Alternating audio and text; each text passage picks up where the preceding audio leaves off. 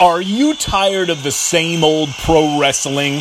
Then check out the amazing action on Powerslam.tv, the biggest indie pro wrestling channel in the world. Get over 4,000 hours of the best pro wrestling events from over 110 of the biggest names in the industry from over 15 countries around the globe. Get your free trial today at Powerslam.tv. This is Jordan Grace, and you're listening to the Social Suplex Podcast Network. BWB, this is One Nation Radio. You better get it right. Rich Latta, James Boyd came to give them life. The Blackest Wrestling Podcast has come to kick all ass and drop it 6 feet if they kicking trash. Word, let me welcome y'all to something different. And if you dig it, man, you should let some friends listen. We be getting it in, this on the regular, dude.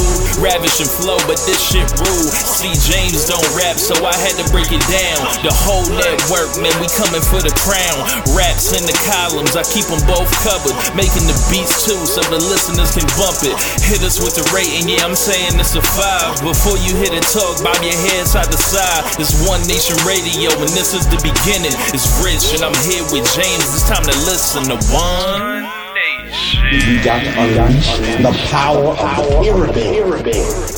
This is Mike Sempervive from WrestlingObserver.com. Check me out on Wrestling Observer Live every day. And also check out your boys, Rich and James, on One Nation Radio. This is Kenny Omega. We're listening to One Nation Radio. Check it out, guys. These guys know what's up. Big Kenny Omega fans, and that's all that counts to me. Goodbye and good night. Bang. Ladies and gentlemen, welcome to this week's edition of One Nation Radio. I'm your host, James Boyd, and with me I have the regular, the usual, the tried, the trusty, the true, Rich Latta. What's going on, man? Not much, man. Money be green. Are you thinking of Baltimore now because of what we just saw with the buddy looking with the? Okay, so full disclosure to people that have no idea what the fuck we're talking about, because I've heard a few of y'all don't know what the fuck we be talking about a lot of times, but we just saw a TikTok video of some dude with what can only be described as a, what they call it, a male prosthesis. It's a prosthesis. Yeah. It's a system. It's very similar to the system you see someone like LeBron James wear when it's time to sell cars or Gatorade or whatever, or Powerade or whatever else, Sprites. So all of a sudden, this man the real best comeback he's ever made in his career. You forget the 3-1. Yeah. So it's basically a nice term for a black person wearing a wig, but instead of a typical wig like a toupee, like a lot of y'all are accustomed to, it's more or less just for a hot top fade situation, or even sometimes a full Caesar. Yes. So Buddy has the full Caesar. I can't see a bit of his scalp, but it is platinum and it is glittery. He looks like if Cisco was a member of Stars and Stardom. That's what he looks like. He looked like if Cisco got like a 1 haircut, but it was still all platinum. Yeah. He looked like this is the platinum that we were expecting to see on the eyebrows of the woman that Barrett the Man was talking about in the number one stunner. So correct. So we saw that, and I guess that took you to Baltimore and The Wire and Money Be Green, or no, is that just me? Just put it all together. That was you, but I watched season 1 of The Wire this weekend. Really? I'm rewatching The Wire, and I got Catherine to watch it with me. So Catherine is now going to become a Wire person, I imagine, because everyone that watches The Wire does become a Wire person. Pretty much, yeah. Season 1, it was interesting just watching the thing, and I read about The Wire all the time, and pretty much like scan all the wiki pages for like as much kind of back. So I kind of treat it like Rocky in a sense, like all the stuff I'm looking for is side stuff. And there's a part there's like these little like ground that are being laid in season 1 that when the first time you watch it, you have no idea is happening. And it's like they're already setting up who's replacing who in the hierarchy. Like they had Daniel sitting Carver down, essentially telling him what type of cop you want to be, and then he eventually becomes a new Daniels. It's like there's just like so much that's like there's just all the ground being laid, and it's just an excellent show, and can't wait to watch the rest. Yeah, I haven't rewatched The Wire. I watched it at one one time through back in, well, I don't even remember what year that was, but maybe like 2010, 2008, whatever the hell it was. But I haven't gone back. I probably should. Like, there's a bunch of other shows that aren't nearly as good that I've gone back. You know how many times I've rewatched Friends? I've rewatched Friends probably like 5 times. You couldn't get me to watch Friends, but I mean, and that's just my personal taste of like, look at this wonked out, like, dyed or flat out like white version of what they think like Manhattan is. Like, it's to me, I just find it interesting to see, like, okay, and I find it comforting to watch. This is something I just put on and don't even think. It's like, just most sitcoms are like that. Like, you just put it on and don't even think about it. So that's kind of like what I did this week when I put on all those matches from Kenta Kobashi this past week that I watched. Oh my god! We can. You want to get into that now since we already here? All right, yeah. Give us your rundown of Kenta Kobashi. Ruler of the universe. Kobashi is flat out one of the greatest professional wrestlers to ever live. Maybe the best. Who knows? But I watched the GHC championship reign. There was a 9-hour video, I believe. Jamie shot into our link. What up, Jamie? Into one of our group chats. And I believe I'm about 7 hours through it. And I've watched other matches like kind of like that weren't on that thing, like him versus Kensuke Sasaki, him versus Dr. Dusty Williams, him versus Mike Awesome, different stuff like that. And it's just like, this man is a chop master. Right. This man is a suplex machine. This man is a fighting spirit warrior. Right. This man is a power move like savant. The man is an athlete. He does flips. It's like, and he has a pain tolerance of like up there with anyone you've ever seen. And somehow, you know, like the All Japan stuff has kind of like been like the blind spot from, you know, a lot of the things, you know, that I've picked up over the past couple of years. It was like, okay, the promotion that we really watch is New Japan, but All Japan's history is kind of muddied up as far as like who owns it. Of course, then it splits off and becomes Noah. Yeah, when Misawa left, right? Yeah, he took a couple guys with him, Kenta Kobashi being one of them. Right. And, you know, I was learning about the 4 pillars. What up to Zach? He shot me this King's Road like documentary I watched. It's like a video essay series. There are 8 episodes in. I liked the first episode so much. I watched all 8 in a row. It was just like, yo, there's been so much great wrestling here for so long that's just kind of like tucked away. And if you don't go looking for it, like, you know, you might not find it. So shouts out to all the creators that are like shepherding this history that's out there. And I would definitely, if you've never watched Kenta Kobashi, I would probably recommend you watch his match when he won the GHC Triple Crown title from Misawa in March 2003. That's pretty much the famous match, but you can just keep watching him from there. He's like a legend. And I did all these like little funny videos where I was translating for him. Like he was a bad motherfucker. Huh? Yes, he was. Translation. Correct. Like they were showing cut promos after the matches, and basically I would talk shit on behalf of Kenta Kobashi. So huge Kenta Kobashi fan. And of course he's in the Japanese wrestling Illuminati. He loves all the wrestlers. Like no matter who they are, like everyone from anyone you can think of, they got a picture with Kenta Kobashi somewhere on the internet. Yes, and in that picture is guaranteed that Kenta Kobashi is smiling with a gigantic. You can see his teeth. Like I don't know how I came across that a few months ago when I realized that like this dude, every picture he's in with a wrestler, like he's just so happy. But it's like, yeah, this dude is basically like Japanese flair. I have never seen a full Kobashi match, but I have seen those tribute produce shows that he does, those Fortune Dream shows, especially from some of the like all-star Joshi matchups he has on there. Like there's one particular year that has like Meiko Satomura and Io Shirai. There's one with Meiko Satomura and Nanae Takahashi. I think that was this year's. There's Kairi and Hiroyo Matsumoto, and all those matches are like great, and most of them end up just usually going to draws, but they end up being great. And then at the end, like they're like destroyed and they're getting drugged off with their whoever cornered them, and then like but at the same time, like they before they leave, they like make sure to go to this, you know, that section that like where the ramp is, or like Kobashi is at, to like pay honor to that dude. Like there's a reason why, like, and you know, like I don't think you know this, but like Kairi, like there's some type of story about like Kairi got into wrestling because of Kobashi, and that's her hero. So it's like, And then you watch like for me, like you watch like a Samoa Joe highlight reel, like his match with Samoa Joe on a highlight clip, and you see the match like, oh, I can see that. And then you see him like, or a clip of him like chopping the shit out of somebody, chopping somebody to the floor. Like, oh yeah, I can see why someone would find inspiration out of that person. He's a fucking maniac. So, like when a couple months ago, when Dragon Lee and Hiromu Takahashi opened their match with like that 5-minute chop sequence, that was like the baby version of what Kensuke Sasaki and him did in 2005 in the Dome. A lot of matches in the Dome. So Kobashi also all-time great Dome performer. And I recommend you guys check out his cage match joint. He has like 23 5-star matches, I believe. A lot of them are tags, but a lot of them are singles too. He's got just I'm assuming a lot of those tags are like tags during that like 90s All Japan, or like it's Kawada, it's Misawa, like I'm assuming, because there's a shit ton of like 5-star level tag match from the 90s or whatever else that I've heard about. I've never seen any of them, but like the All Japan I've seen is like some of the Misawa stuff. I've never seen anything else though.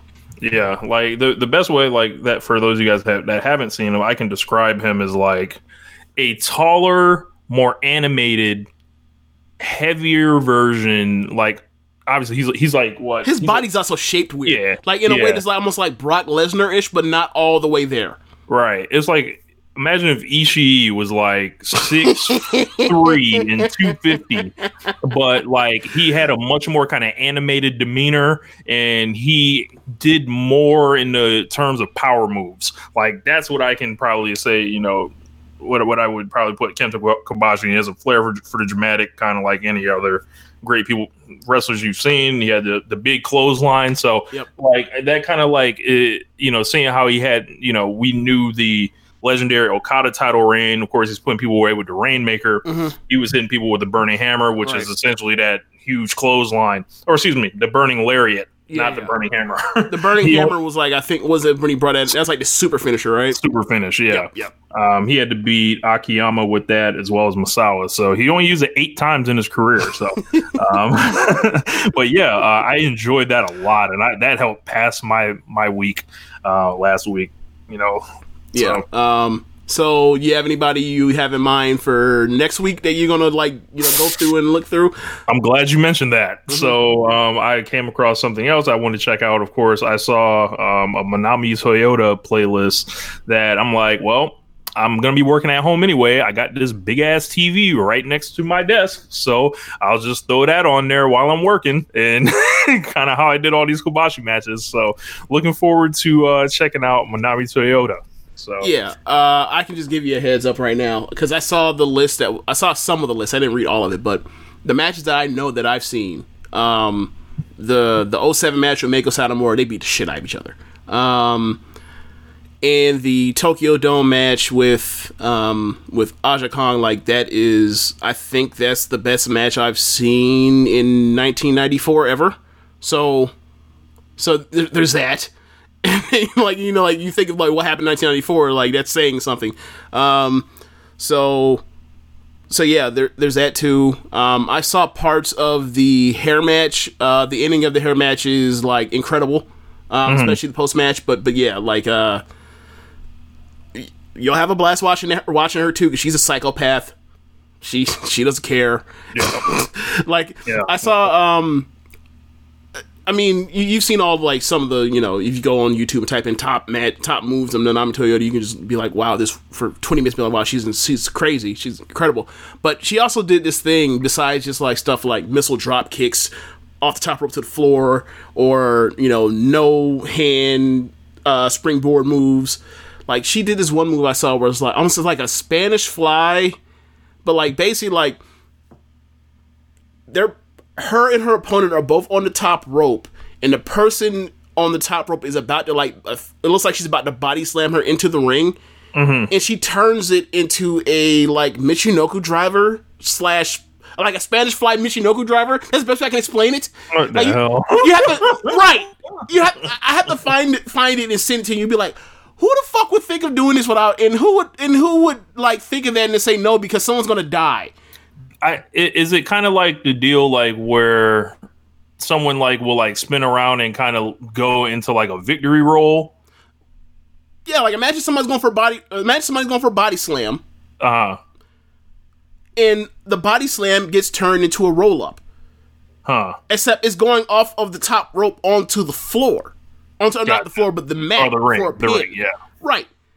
And it's like, who gave you authorization?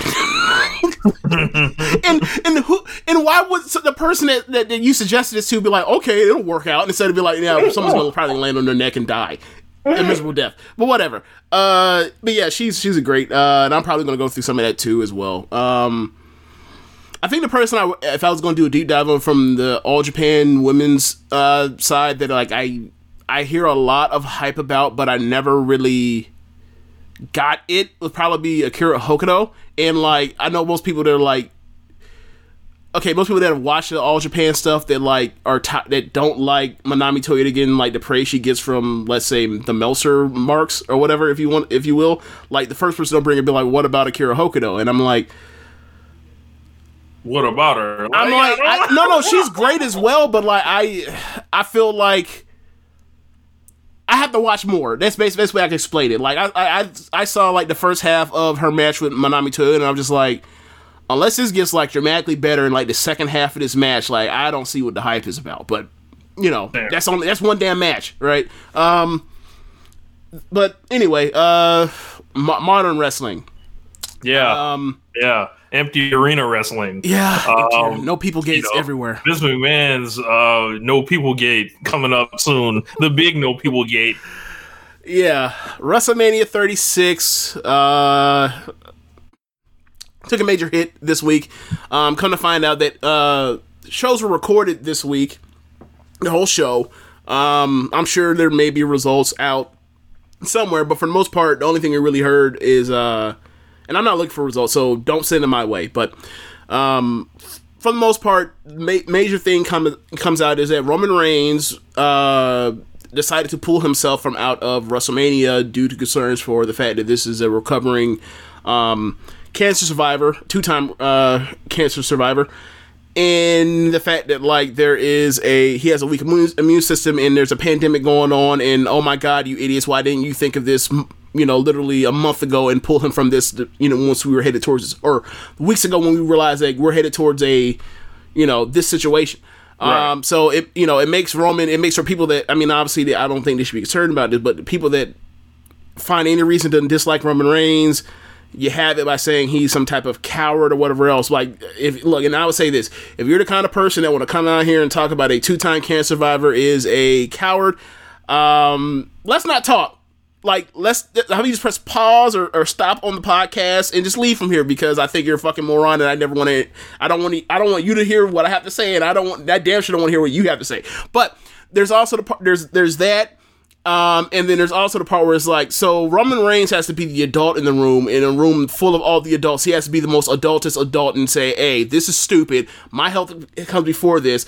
I have told y'all yes a million times when I should have told y'all no, and y'all have affected my career adversely in the negative direction.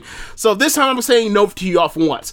And WWE didn't even come out and say, oh yeah, this dude is making sense, we are out here on this bullshit, and didn't even say, like, try to spin it in a PR way to try to say that actually, after all this time, we now looked up one day and decided to pull this guy. No, the story is Roman said no, and they just like, well, we are asking you to do something fucking stupid, so that's the dilemma they're in. So, Rich, what are your thoughts on this?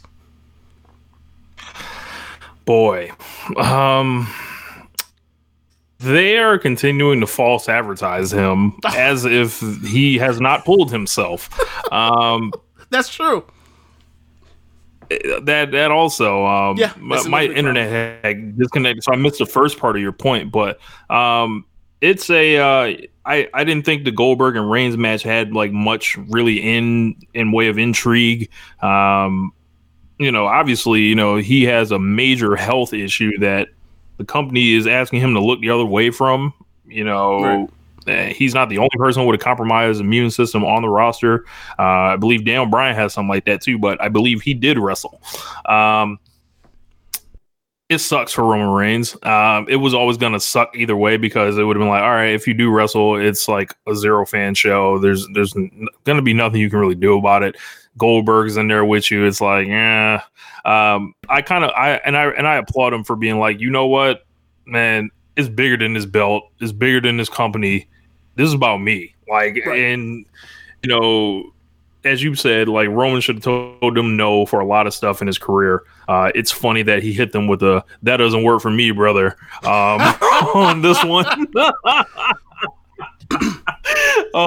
And it's amazing. I wonder who is going to win.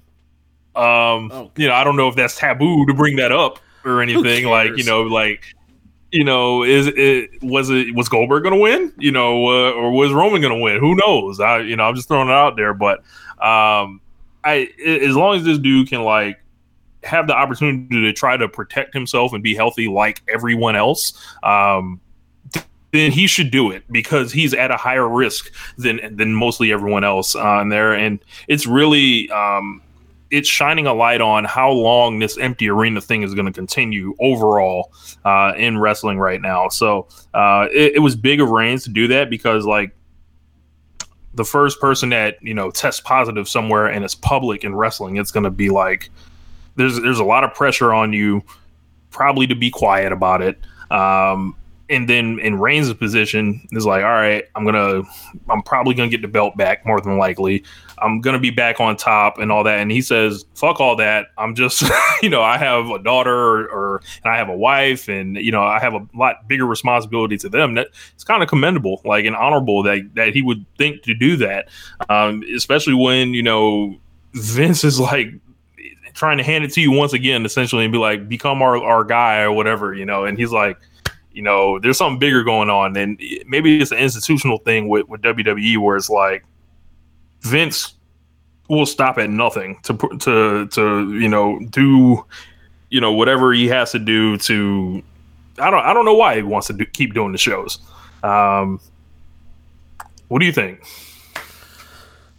I don't know. Like, I'm assuming the only thing I can understand is it'd be like, okay, well, you get the money based off of doing a live show or live shows between SmackDown, NXT, and Raw. And like, that's cool or whatever else, but it's like, you're endangering so many people's health by having them get together to do this shit. And then like, just by going to one of those shows, like, you don't know who's been to where in Orlando and came back. You don't know who's flown in and flown back with whatever the fuck. And like, just honestly, like, between any of these shows we cover, Stardom, NXT, AEW, whatever, they should not be running right now. Like, for the benefit of everybody's health, me and you should be coming out here talking for like an hour and a half about absolutely fucking nothing. You'd be like, yeah, what you do this week? What you do this week? That's what we should be doing for like an hour and a half, or do some type of, you know, project as far as rewatching some this, that, and their third or whatever else, and doing some type of tournament or whatever else, like, just and talk about it as opposed to actually covering real live wrestling going on right now on TV. Like, yeah. But they're putting it out there, so we're doing it. So, you know, I just think that, you know, they recorded the show. And I think this. So they recorded WrestleMania. They have it in the can. Who knows how much longer they go after this? I can't imagine it going much longer after this. I just can't. But, you know, we'll see. I know they got the Raw after WrestleMania in the can, but it feels like this week with AEW included and NXT, it was like the restrictions have tightened up so much. So we raved about the creativity that AEW is able to kind of respond with in the face of like an empty arena where they kind of laid out the fucking blueprint, right? Mm-hmm. Then this week they were down to even more dire straits, like as far as like personnel, and it's just like it's so thin and so skeleton like, and like it's like this is the week where it was like, well, I think they maximized whatever that first week that they could do with this format, and it's like it's only going to feel more like not a chore, but it's going to feel like, oh my God, why are they still doing this? Like, and they don't have to be. And the shows are probably going to become progressively more vanilla as to not, you know, waste whatever you're going to waste. Like, and, you know, this format isn't really conducive. So, it just feels like we've reached that point that, shut it down, like the NBA, like the MLB, like the March Madness, shut it down and find another way to, entertain us. And then, for fans, like, I think you got to like allow these companies a little bit of leeway and a little bit of rope. Like, I don't think I'm really seeing too many people banging the drum like, yes, like keep doing these shows, keep entertaining me and stuff like that. But just to say it, like, I think people need. Well, I mean, go ahead. I mean, this isn't about pro wrestling, but you also got like all time Duke Blue Devil Jay Williams on ESPN talking about you need to go out here. You need to go out here and entertain us for the sake of our sanity as an American people. And I'm just like, Jay. And like Jay's like one of the very few Duke people like I do not like hate. So it's like I can't rock with you on this one, bro. I can't rock with you on this one, Jay. You want to keep it a buck with Jay Williams? Like, ever since he cracked his melon, you don't never know what he about to say. Like, so I don't know, bro. I heard that thing you heard, and I was like, bro. I'm like, are you that scared? Like, ESPN ain't gonna have nothing for you to talk about? Just recycle your LeBron and Jordan debate like y'all do like every fucking 6 weeks or whatever. Like, figure it out. Yeah, I mean, like, I'm just taking from that to go to what we're dealing with as far as like potential fans that are like, you need to entertain me at the level you were before, and it's like that's not really that possible right now, Chief, so you might want to chill out. And I mean, I don't really see that much of that, but there is some of that out there, and I don't know how much of that is like people that I actually want to talk to, or how much of that is just like the fringe nonsense crazy people that like I never want to talk to.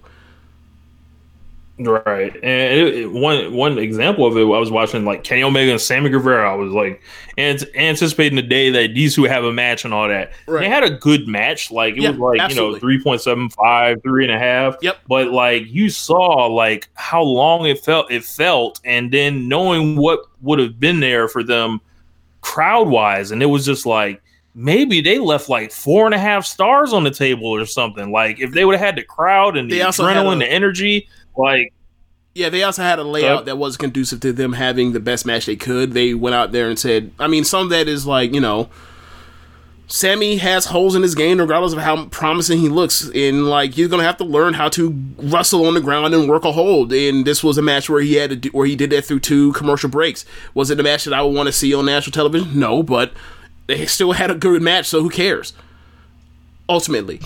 Yeah, so like, so when I was saying that, and I still enjoyed the match, but I'm like, yo, there's just so much missing here, and I think it really showed in the Cody match because Cody's so dependent on that reaction that he gets, and playing to the audience and everything like that, and that just made it stick out like a sore thumb. So are you saying that when Cody's matches are like, if he press mute on it, like he seems like a goofball? James Boyd said that. I did not. I will reserve my hating for pay-per-views. God damn it. I forgot Floyd listened to this. Damn it. Why is it this every single week? It's Cody and it's Floyd and it's all. I'm about to hear about this. No, but at least okay. So here's the thing. Cody is a fine wrestler, but in this particular instance where there's no crowd, like for him to work, I would suggest that he like wrestles like how he wrestles Darby, or when he wrestles with Darby. Just go out there and just have a match. Like when whose ass did he kick before right before Revolution? Kip Sabian? Yeah, like just go out there and wrestle like he's Kip Sabian. Wrestle people like they're Kip Sabian. Like I thought the match with Jimmy Havoc was fine. I didn't think it was bad at all, but it was just kind of there. I mean, maybe that's because I'm not that familiar with Jimmy Havoc to know what he does besides like what the Jimmy Havoc and the Mask brings to the table. But like, I didn't think he was out here. I didn't think Jimmy Havoc was out here really doing Bret Hart's professional wrestling. I did not know that, but apparently he does. Yeah, he's got a whole nother style in addition to his deathmatch game. So, yeah, man, it's I don't know. Like, what would you see? What NXT have going on this week? NXT, they had 2 good matches. One I would say still great. Like they actually had Riddle and Roddy I think with like 10, 12 minutes or whatever else, but it's basically like a pocket version of that NXT TakeOver 25 match they had. It's just like they basically start both matches like trading on the floor, and then they get up and then they just start throwing strikes and just beating the shit out of each other, and like Roddy's trying to work over his back to a little bit, and it was awesome, and it was paced well, like they normally like. It was like another one of the matches you expect them to have because it's those two. I'm jumping around a bit, but that was like the last match on the card on that show. The opener, if I remember correctly, I can't remember the opener off the top of my head right now. But there was also a Tony Nese and Cameron Grimes match that was good.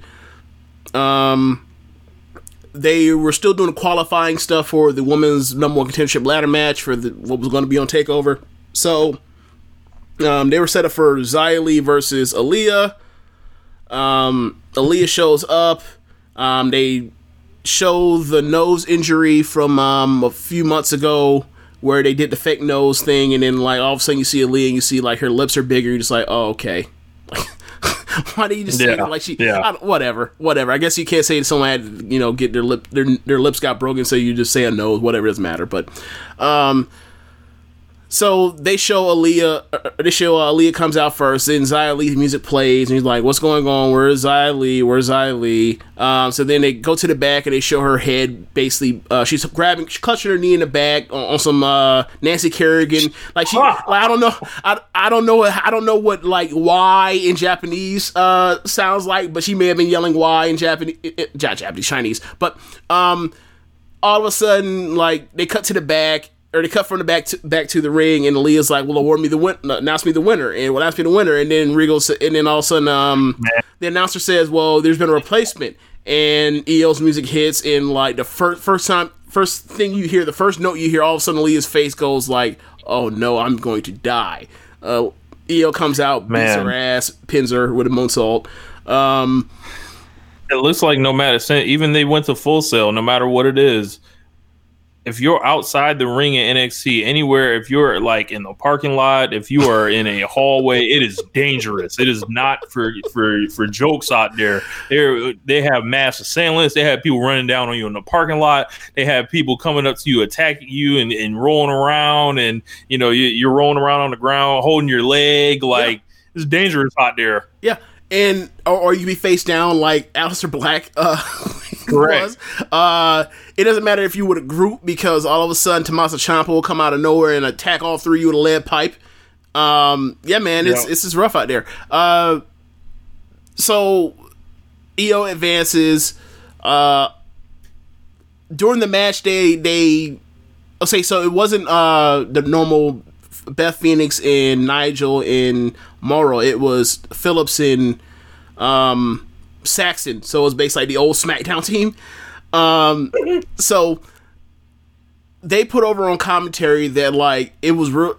Aaliyah seemed real was playing real coy, as if like she knew that like Xia Li was fucked up, so they're putting the blame on her, and it's supposed to and get you away from the idea that if you thinking that like Io Shirai may have done this to Xia. So anyway, she's advanced. So there was a squash match with some dude with some weird name that I can't even pronounce the name, but it was some dude that got squashed by what's his name? What's his fucking name?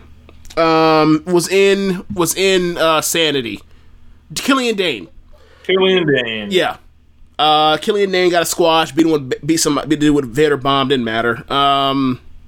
There was also Keith Lee came out. Keith Lee went to cut a promo and explain what happened with him power bombing Dijakovic a couple weeks back. He explains that like, well, I beat Cameron Grimes. Someone hits me from behind with a nightstick. I turn around. I see Dijakovic holding my belt. I thought he was mocking me, so I pop a power bombed him. I owe him an apology. So Dijak comes out and says, "I don't want an apology. I want a title. I want another title shot." And he said literally to Rich, he said to him, "You took food off of my family's table." What a horribly written show. So, what? It's like, wait a second. So you made the save for this dude. You made the save for whoop your ass. How do you take food off of his table? I don't. Whatever. So out comes Damian Priest. Can these niggas get like? Can we separate these niggas, please? I think it's the last match. So out comes Damian Priest. Damian Priest talks some shit. He says, I also want a North American title shot. That's the reason why I took a cheap, had to hit Keith Lee with a cheap shot. They all look into the ring. They all start brawling. Huh? Like, Keith Lee's a dumbass now. Like, you attacked the wrong guy. No, but he explained, like I got hit from behind. Well, he didn't see the dude. Like, okay, you're in a match. Let's pretend it's real. You're in a match. You're just defending your title. Somebody hits you with a nice stick from behind. You have no idea who does it. You turn around. You see somebody in the ring holding your belt. You pop up, powerbomb him, and then the next time you get a chance to talk, you apologize to the person you powerbomb. That's all Keith Lee did. Oh, okay. I must have missed that apology part. Oh, okay. Yeah, that's what he came out to apologize for, or to come out to talk about. So, while they're in the ring, him and Dijak, Priest comes out. Priest says, like, look, you want a title shot, but I just laid in, but you shouldn't get another title shot. I want a title shot. That's the reason why I laid into Keith Lee. He gets in the ring. Dijak starts beating on Priest while he's in the ropes. Keith Lee pushes him off because he wants a piece. Priest and Lee end up on the floor, so you know what that means. Dijak dive. Exactly. Dijak gets a dive, and then he walks off, and then it gets set like later in the show that like that's triple threat match next week for the title. That would have been on TakeOver. I'm trying to think what else. There's something. One thing from AEW I forgot. Whatever. No. Okay, so here we go. There's Candice LeRae and Caden Carter. Caden Carter. I keep calling her Caden Cross. Caden Carter. They have a match. It was like 3 minutes. It was good. Candice is winning with a K-Brada. So she advances into the ladder match as well. So then they announced that like all the people that lost in these qualifiers, plus Zaya, because Zaya got knocked out of it, are going to be in I think it's a 6-person match, and that's the person who gets the last slot to get into that gets into the ladder match. So right now the people that are in it are Chelsea Green advanced, Mia Yim advanced, Io advanced. I'm blanking out on the other 2 people, but whatever. Bro, an empty arena ladder match, that is going to be like when someone's climbing up the ladder, all that's gone. Yeah. All them bumps for nobody. And imagine Mia Yim. Is Mia Yim in this match? Yes, she is in it. Mia Yim beat Dakota. Okay. Yeah. Okay. So in that case, Dakota will probably win. Oh well, I don't know. She'll probably win this one, but the whole deal, like falling through the ladders, like in front of no fans, no adrenaline rush, just fucking just wear it. Like man. And better yet, it's gonna be preached. It's me. It's gonna be preached. Miss me. No way. Like I'd be wrestling that match like Triple H at SummerSlam '98, or excuse me, like The Rock, and not take no bump. Fuck that. One thing I forgot on AEW, the Matt Hardy and Chris Jericho. Matt Hardy made his debut. I mean, it's one of the biggest topics of the week. So, all of a sudden, Jericho came in. He called out Vanguard One. Vanguard One flew out there. Vanguard One is a Fed, y'all. You saw how he was rolling up on Nick Jackson.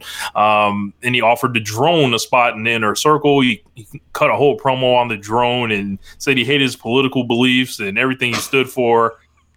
I'm just like, wow.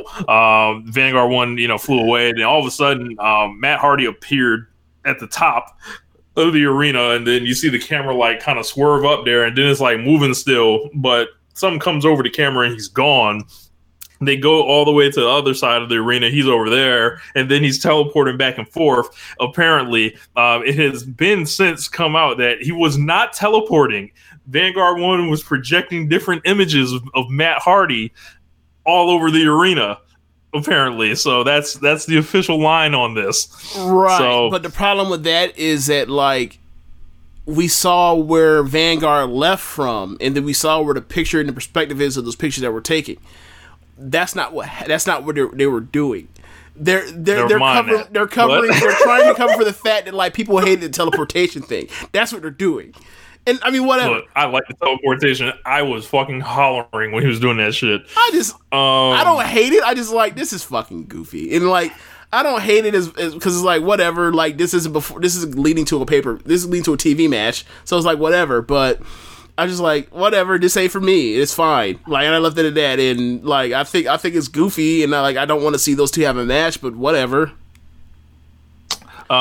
Jericho basically tried, a man of Jericho's, his generosity. Of course, he offers Matt Hardy a spot in the inner circle, like he offers everyone else before he decides to whoop their ass or fight them. He always gives them the chance to get down or lay down. That's one thing you can say about Jericho. He didn't do that with Cody, did he? I don't think he did with Cody. Yeah, he only did that. But he only did that with people. Cody already had a group. Cody already had a group. So, Cody got two groups. Wait, you calling the Nightmare Family a group? That's what you doing? Yes, you see all them niggas that be rolling out there. Oh man. Shoot. Then Matt Hardy basically says he's like this new person named Damascus, and he's more than 3,000 years old. He basically said AEW is a paradise, and represents freedom, and he can't allow the inner circle to ruin this paradise. And he promised to delete Jericho. There are a whole bunch of like comedy stuff, like Jericho with these one-liners, like that kind of just bust you to fuck up if you hear them. And it eventually got into a fight. And no, don't skip over the Elite versus Delete deal that they did. Oh yeah, they did the Elite Delete back and forth a bunch of times. Just was funny. And then Jericho slapped him essentially, and then Hardy basically. He's had enough of this clown shit. He slapped the shit out of this man. Yes. He's like, yo, you're Matt Hardy. Stop fucking with me. You're not fucking 3,000 years old. And then essentially, he was like, you are a wizard. So, Sammy Guevara, I forgot what he said, like abracadabra, get your ass whooped or something like that. And then Sammy Guevara jumped. Something like that. And then Guevara runs behind and jumps him, and they start whooping his ass until Omega and Cody come from commentary with chairs, and the babyface beat up the Hills with a 2-3 advantage. Yeah, and they run, and all of a sudden Matt Hardy is setting off the flames. Like, this man was like on some full, I control fire, I can teleport, I have superhuman strength. Like, this nigga, Matt Hardy, just hilarious. I just laughed the whole time. Look, if you're looking for something serious out of Matt Hardy, I don't expect it here. So, we'll see where it goes. But, this was very, very divisive, amongst, the Twitter sphere. So, I don't know. I expected the goofiness from Matt Hardy, so and it made me laugh, so I was okay with it. Yeah, I think it would have, or I think his stuff in the future will be better when it's pre-taped or whatever, like the Hardy Compound, so they like the Ultimate Deletion stuff. I think live it didn't work that well. It didn't work as well to me as the previous stuff I've seen him doing that stuff. But we'll see in the future. It's not for me, and I'm just like flat out being like, it's not for me, so I'm not going to critique it that hard. But for me, it's just like I've still watched it, and like I laugh at times of how goofy it is. But like the stuff that I'm really laughing at is like Jericho laughing at him. So yeah, like the one-liner Jericho was thrown in there, like it was like Yeah. So, besides that, they had that Sammy and Guevara match. Sammy and Kenny, Luke Harper, Brody. Luke Harper or Brody Lee beat the brakes off of QT Marshall. Jake Hager beat the brakes off of some dude named Chico Adams. I like that. The new kind of way he goes into the finisher. He does like a rock bottom, then puts the choke on or whatever. Was that an F4W rib? Was that a rib on Alvarez? Chico Adams, that's funny. Chico, yeah. It looks like there may be a TV match in the future with Hager and Moxley. I don't presume they're doing that on pay-per-view. I hope not. Because that's no, I'm not putting it for that. That's not what I asked for. Jake Hager in a fucking title match on pay-per-view? No, sir. No, absolutely not. I would assume that's a TV match, but Darby Allin got a win, debuted a new move.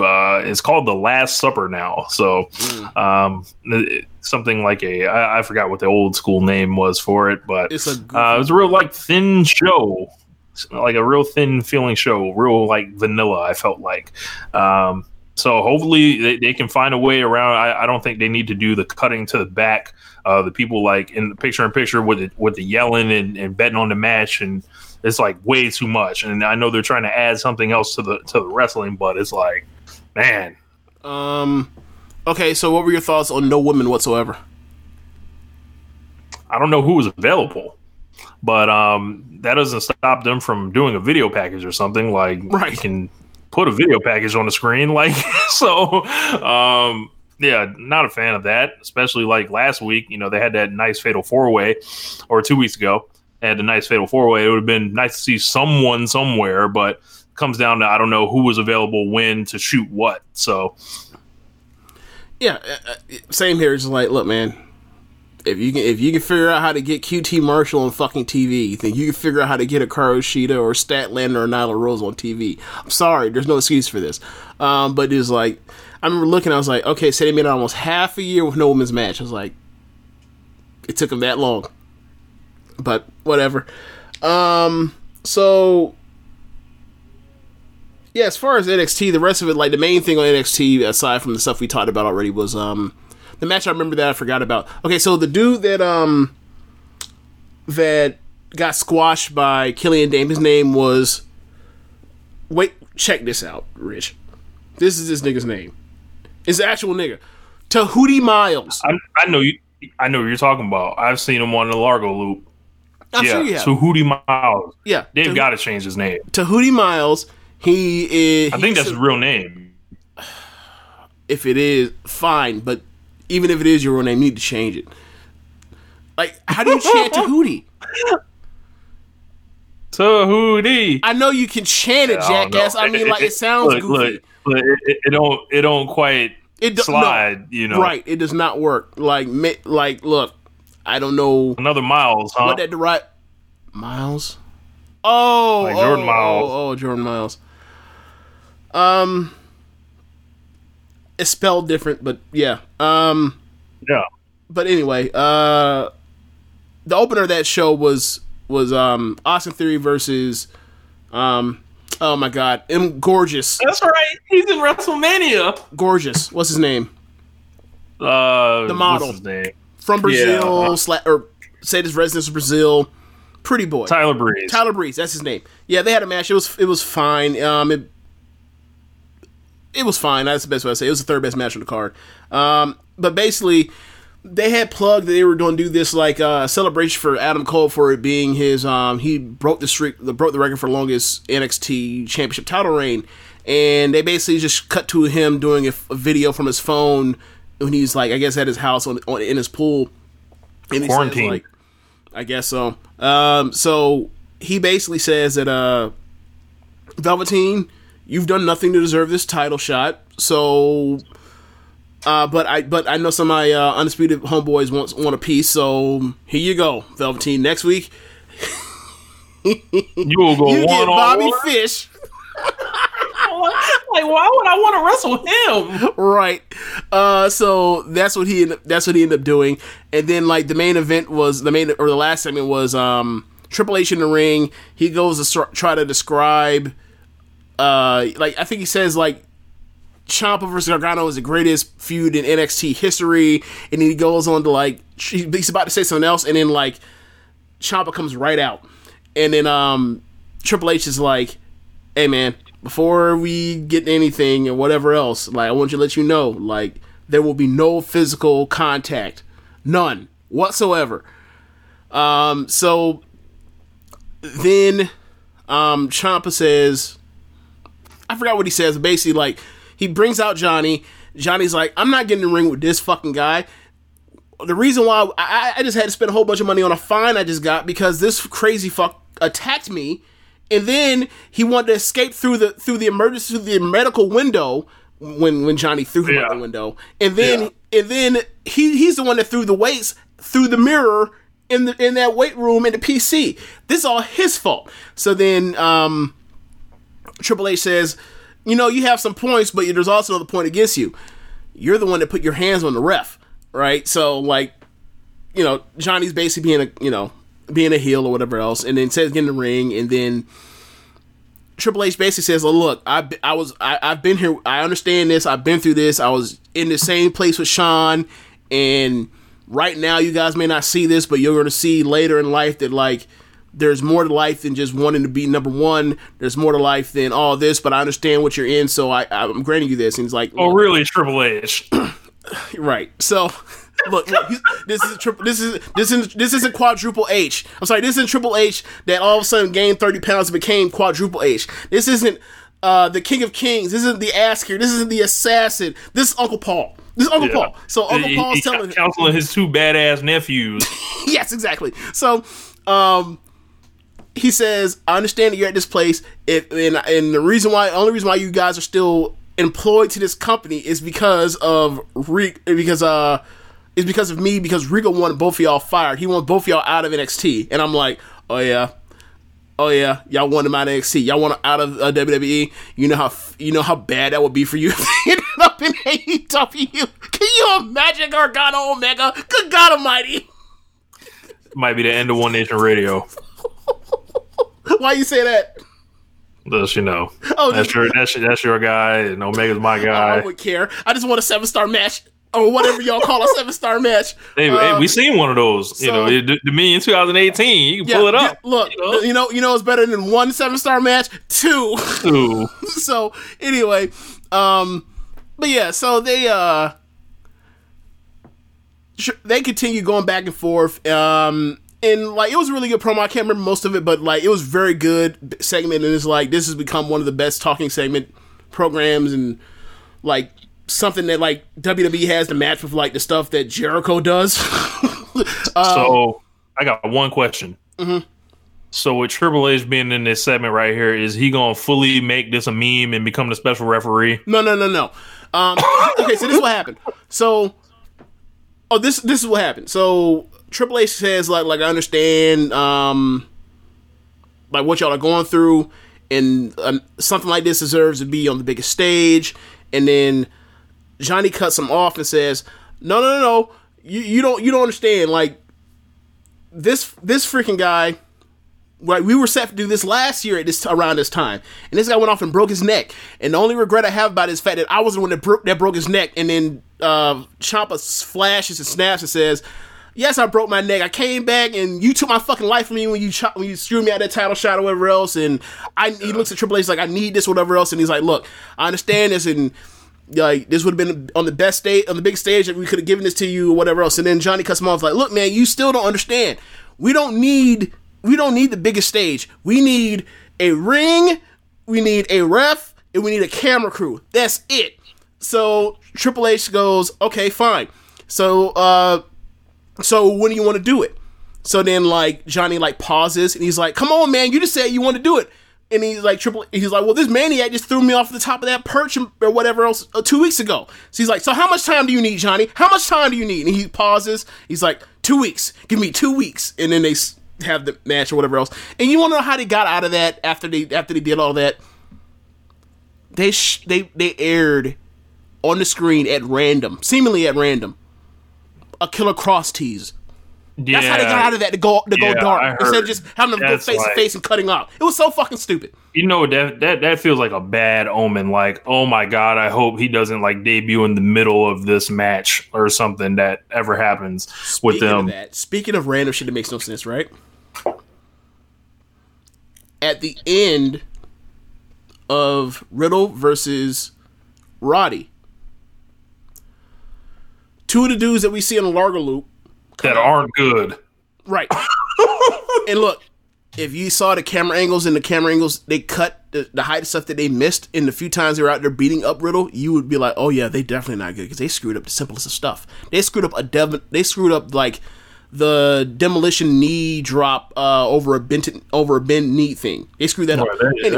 That can't be like the bottom of the barrel, and they got to have somebody better than these dudes. But maybe it's a look thing that they're going for.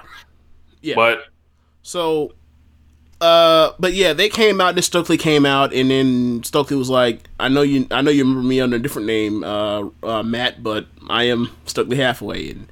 And I figured, with your partner on the other side of the world, I figured it'd be the perfect time to come whoop your ass.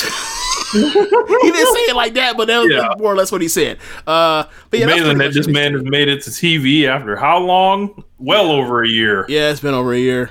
And like, he's probably the best talker in NXT.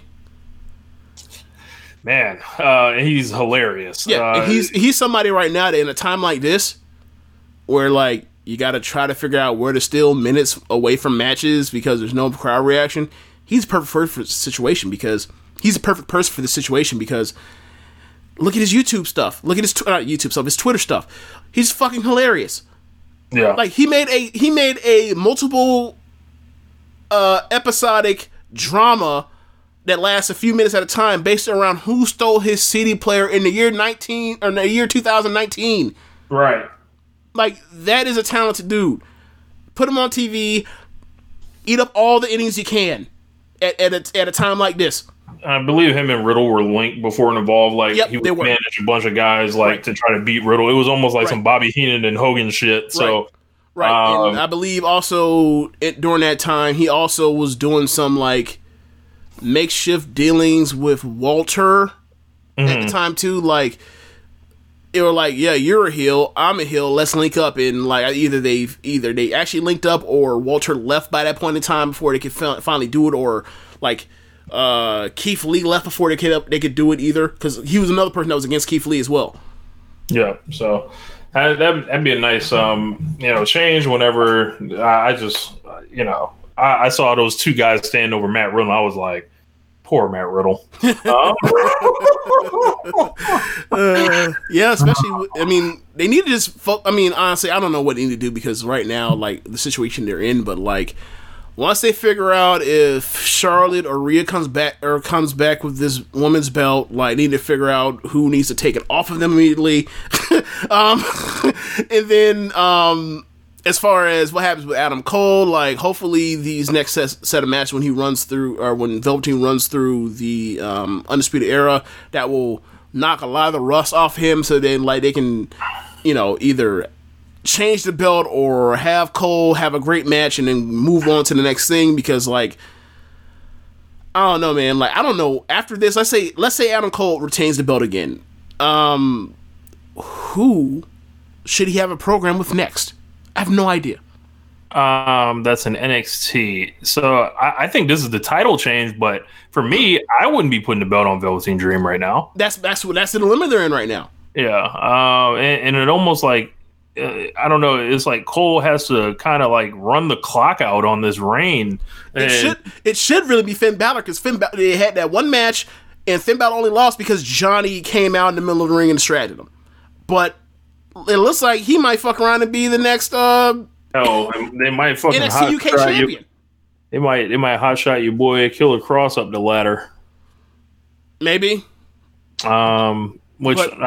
People I don't think would go for that. There was also a ridiculous Dexter Lumis vignette I saw that was on Twitter. That man looked like that man looked like a raper. Yes, not a rapist, a raper. Like, I mean, I've always thought of him, and it's weird because like they gave him a vignette, and people were, and then like you know how they always do whenever, and especially in NXT, like they just have just a staggering lack of like diversity in like how they debut people. Like everybody is, you know, it's always some mystery type shit. Like they brought back Velveteen Dream as some mysterious figure. It's like, what the fuck? Like, and I don't mean like the mystique of him being Prince. I mean like they had eyes and numbers, and you're supposed to figure out the puzzle of what the fuck that was. It's like, nah, man. Like, just have a video say, hey, man, I'm coming back. Like, whatever. But, you got to do. I think if you keep it on Cole, you have to break up Undisputed Era, and Roddy has to fight him. That's what they should. I mean, they teased that around. Like, they teased that immediately after the WrestleMania match last year, WrestleMania weekend show. So like, or Keith Lee can come off, that North American belt. That's what I was getting to. That's what I was getting to. Have Keith Lee beat him. That's what I was getting to. The problem with their main event scene in NXT right now is the fact that like they held off on Keith Lee for so long that they put Keith Lee to the North American title, and then in the meantime when they put Keith Lee to the North American title, they completely like just like nerfed him down. They nerfed Riddle on the other end, and then put Riddle towards being a tag guy now. And it's like, all right, those were the two dudes that should have been the next champion after Cole. Now look where we are. Like Keith Lee can't get to that until like November. Right? And then like Riddle's a tag guy. Riddle's probably gonna be tag champion for like 6 months or more. And then if he does that, like you would assume that you're gonna get a feud out of him and Dunn, because that'd be awesome. Yeah. Like, I mean, you could have did Walter. Do I have to start looking at the Largo loop? My God. I mean, you could start bringing up Jake Atlas or fucking. I think it's too yeah, like. But they could have brought up Walter, right? They could have brought up Walter, but because especially after Worlds Collide. Well, Walter can't get in the country. But even before then, they were about to do Walter versus Finn Balor at Dublin. Right. So I don't necessarily think that was in the cards either. So this is where we are now. Like, you've built up no baby faces. Like, you could. Oh, you mean Triple H not having a clue like on how to use a baby face or man, what a damn shock. But this wasn't a problem until they beat Johnny all the time in every title shot he had, and then they turned him heel and then turned him right back face, and then he was champion for 2 months, and then he lost it. And now you can't really go back to him because, like, you beat him all the time. He finally wins it, and then he loses it 2 months later. It makes it like a fucking fluke. So now he's just bad. You're not supposed to just beat a babyface immediately after they fucking win it, which is what they did because of the injury. So it's like, whatever. Like, this is what happens when you keep delaying shit to where he's like, it's gonna mean so much more. It's gonna mean so much more. And now look at it now. So nah, man, you gotta cash that shit in. Like, reasonably well. Don't be afraid of it. Right. So. Like, that chase shit, I remember him chasing, and now that man can't chase no more. So, like, in the meantime, like, in the back in the day when you had Neville and Sami Zayn and, Nakamura, Finn Balor. It was easy. Right. Just put them up to the belt, and then when it's time for them to move on, they lose, and then they never hear again. Right.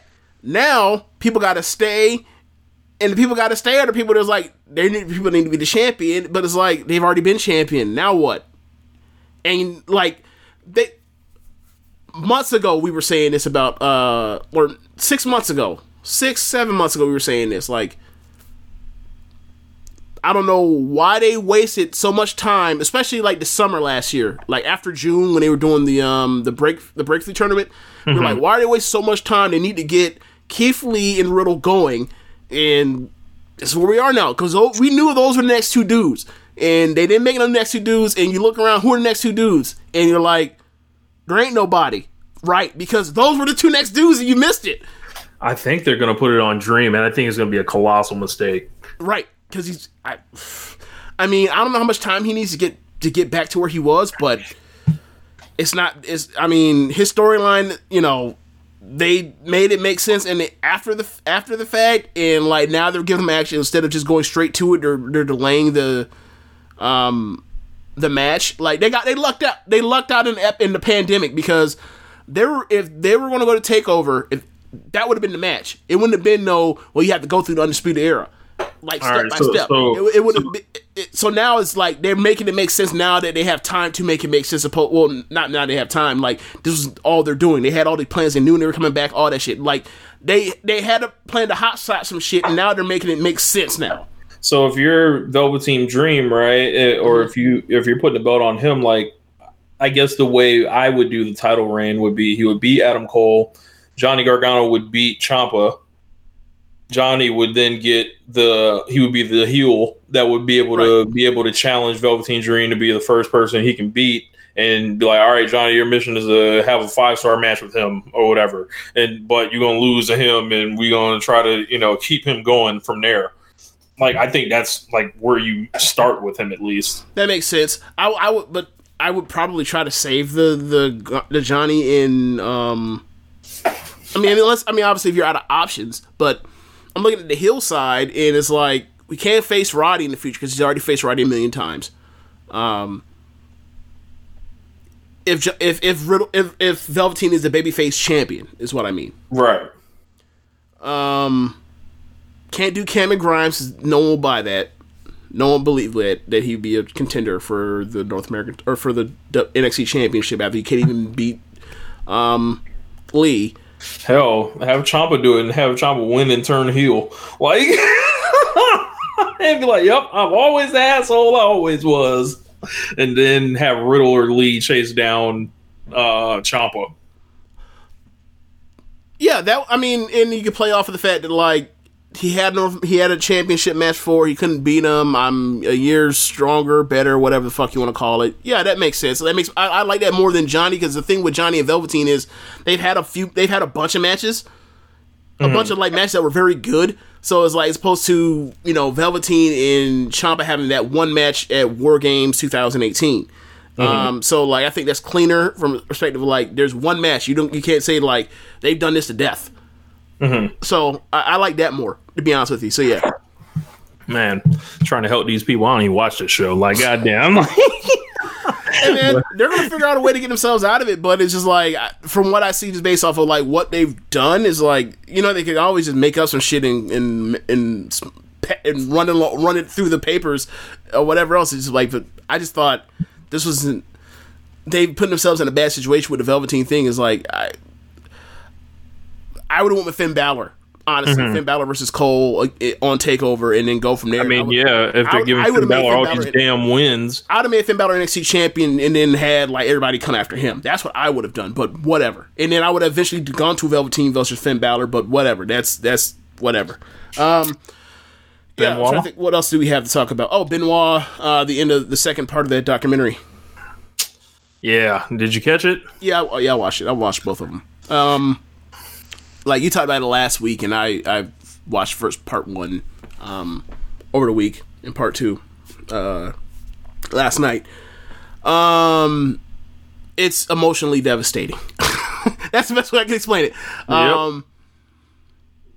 I was talking to Josh Smith earlier today about like my feelings on it, and the best way I can explain it is I'm a person that like just left out of wrestling in 2000, and I came back 2009, 2010, 2011ish or whatever else.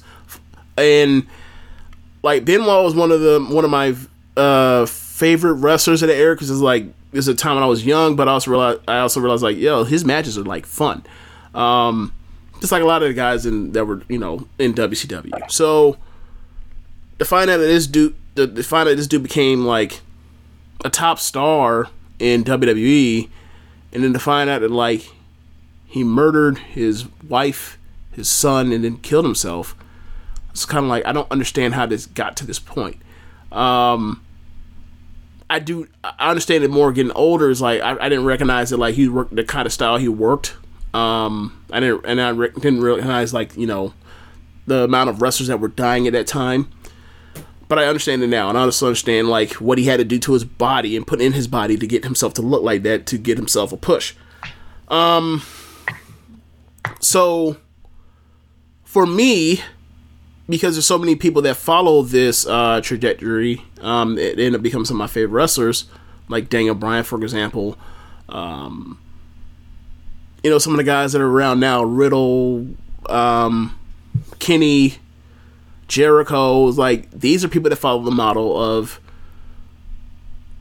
you might not be the right size or the right look for Vince McMahon, or we are past the time of Vince is like completely devouring the national territories. So in order for you to make a name for yourself, you have to hit the road and globetrot. And I'm not saying that Eddie and Benoit were the first people to do that, but they are two people that are the people you point at as far as they laid the blueprint for that, right? Like, not saying that like Kobe or T-Mac were the first two people to, or KG were the first people to come out of straight out of high school, but like they're people you look to. So for them to be influential in that way, and to see that moment where they win at WrestleMania 20, and they had that moment where they're in the ring together, they're both holding their titles up as these two people that persevered over all these odds because they refused to hear a no. And then to watch it from the perspective of that kind of drive also led to this. And I'm watching and I'm just like, just a fucking wreck. Just because, like, the amount of guilt I have for the fact that, like, I had so much. The fact that, like, I felt so much for that moment while in this documentary that's describing, like, this is one of the steps that leads to this, and I know what the back end is coming, what I'm about to hear, and it's like, I feel so guilty and terrible for the fact that, like, I ever felt for this moment. And then from there you hear more stuff that I never knew. I knew they were friends. I didn't know they were best friends. I didn't know they were like that close of friends either. So like that makes it even worse with like the Eddie death. And then like, I think at the end Jericho said something along the lines of like, you look at both of them as them being such great friends, and like one person's career is going to be remembered and held up in like they're basically equals, and then you look at the other one and he's like the fucking black sheep of the entire industry, and it's like these are two people, these basically like two sides of the same coin, and like that's what makes it kind of interesting and scary and everything. And I was like, yeah, like for him to say that at basically like the end of part 2 after going through that whole thing, is like, he's absolutely right. I think this is the pro wrestling documentary of a lifetime. I was, I watched it in the morning, before I had work, and it was just like, I went through the rest of the day kind of just thinking about like, yo, man, because like you, I wasn't watching at that time, and, I didn't really know all the details around it. And, the more the years have gone on, I've, gone into figuring out like what's happened, but then seeing all these people that are that close to the situation, part 2 was just heavy in a way part 1 even wasn't, even though part 1 was like, yo, grab your fucking like your chair, or you watch it and you're like sinking in your chair, like, right. Oh my God, I can't believe like all this stuff, like this journey this guy's been on, the way they've came together, like, how Nancy got out of her first relationship and how they got together, and it's just like remembering how much she meant to the wrestling business that kind of no one really talks about anymore.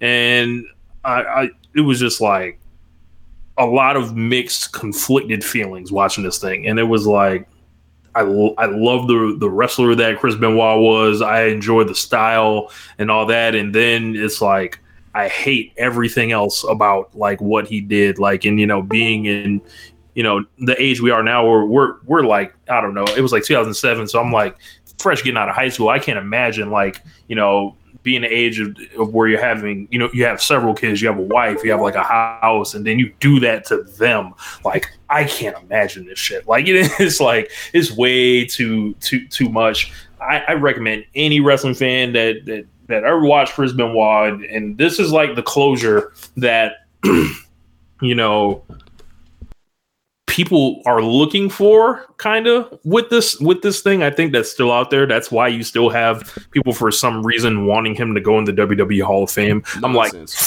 fuck the Hall of Fame. It's fake. It doesn't matter. Why are you trying to champion this? Like, I don't care who Vince McMahon puts. I don't care if he puts Benoit in or not. But you can clearly see why. Like, WWE in this situation, I don't know who knew what when.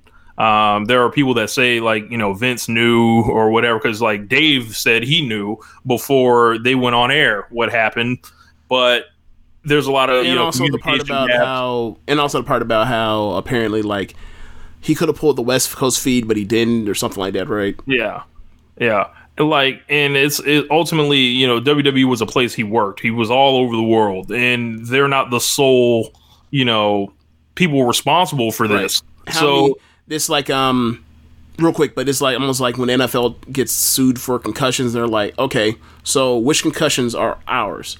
Right. Because this person played Pop Warner, Little League, high school, college. Which concussions are ours?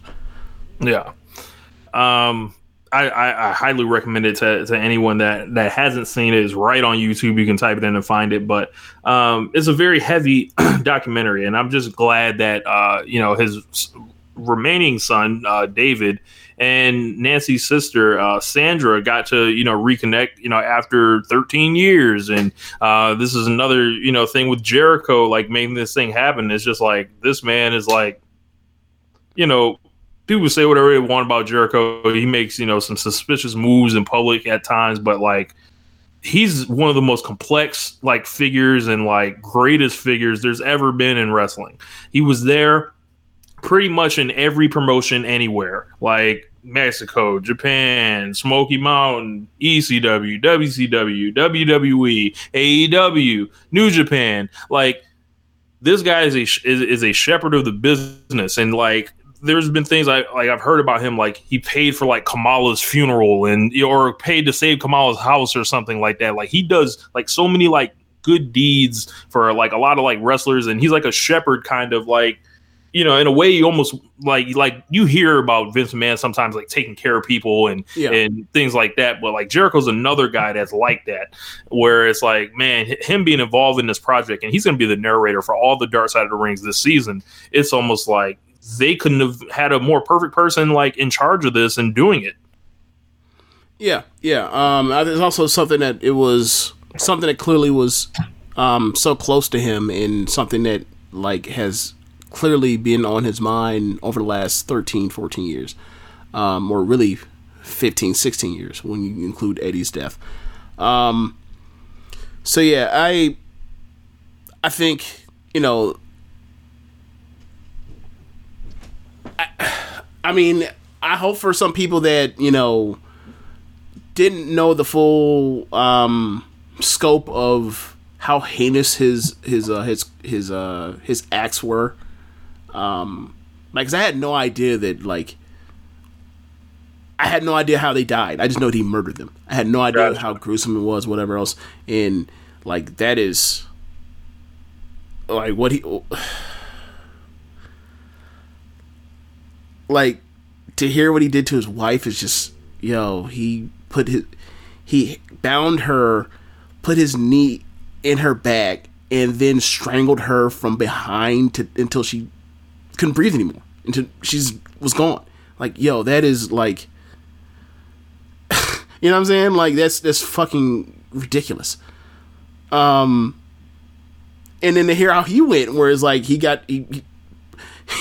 broke his fucking neck. Yeah, he did a Google search on like painless ways to like commit suicide. So it's like, you do all that painful shit to someone else, but you want to take the coward's way out. All right. And then ultimately he ends up actually like killing himself in a gruesome way as well. It's like, yo, that's like, I can imagine. And like,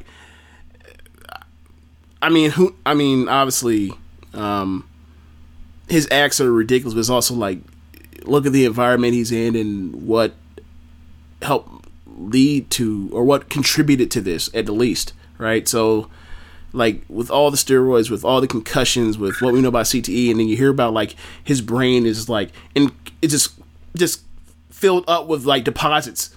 Yeah, 85-year-old brain. It's like, yo, this all bad. Obviously, the business has changed since this has happened, with good reason, but it's a reminder that it could always be, it can go back to that in a heartbeat. Like, you know, seeing how like, we don't know what these guys had to do to get from match to match or whatever, and feeling like that pressure, like you know, so.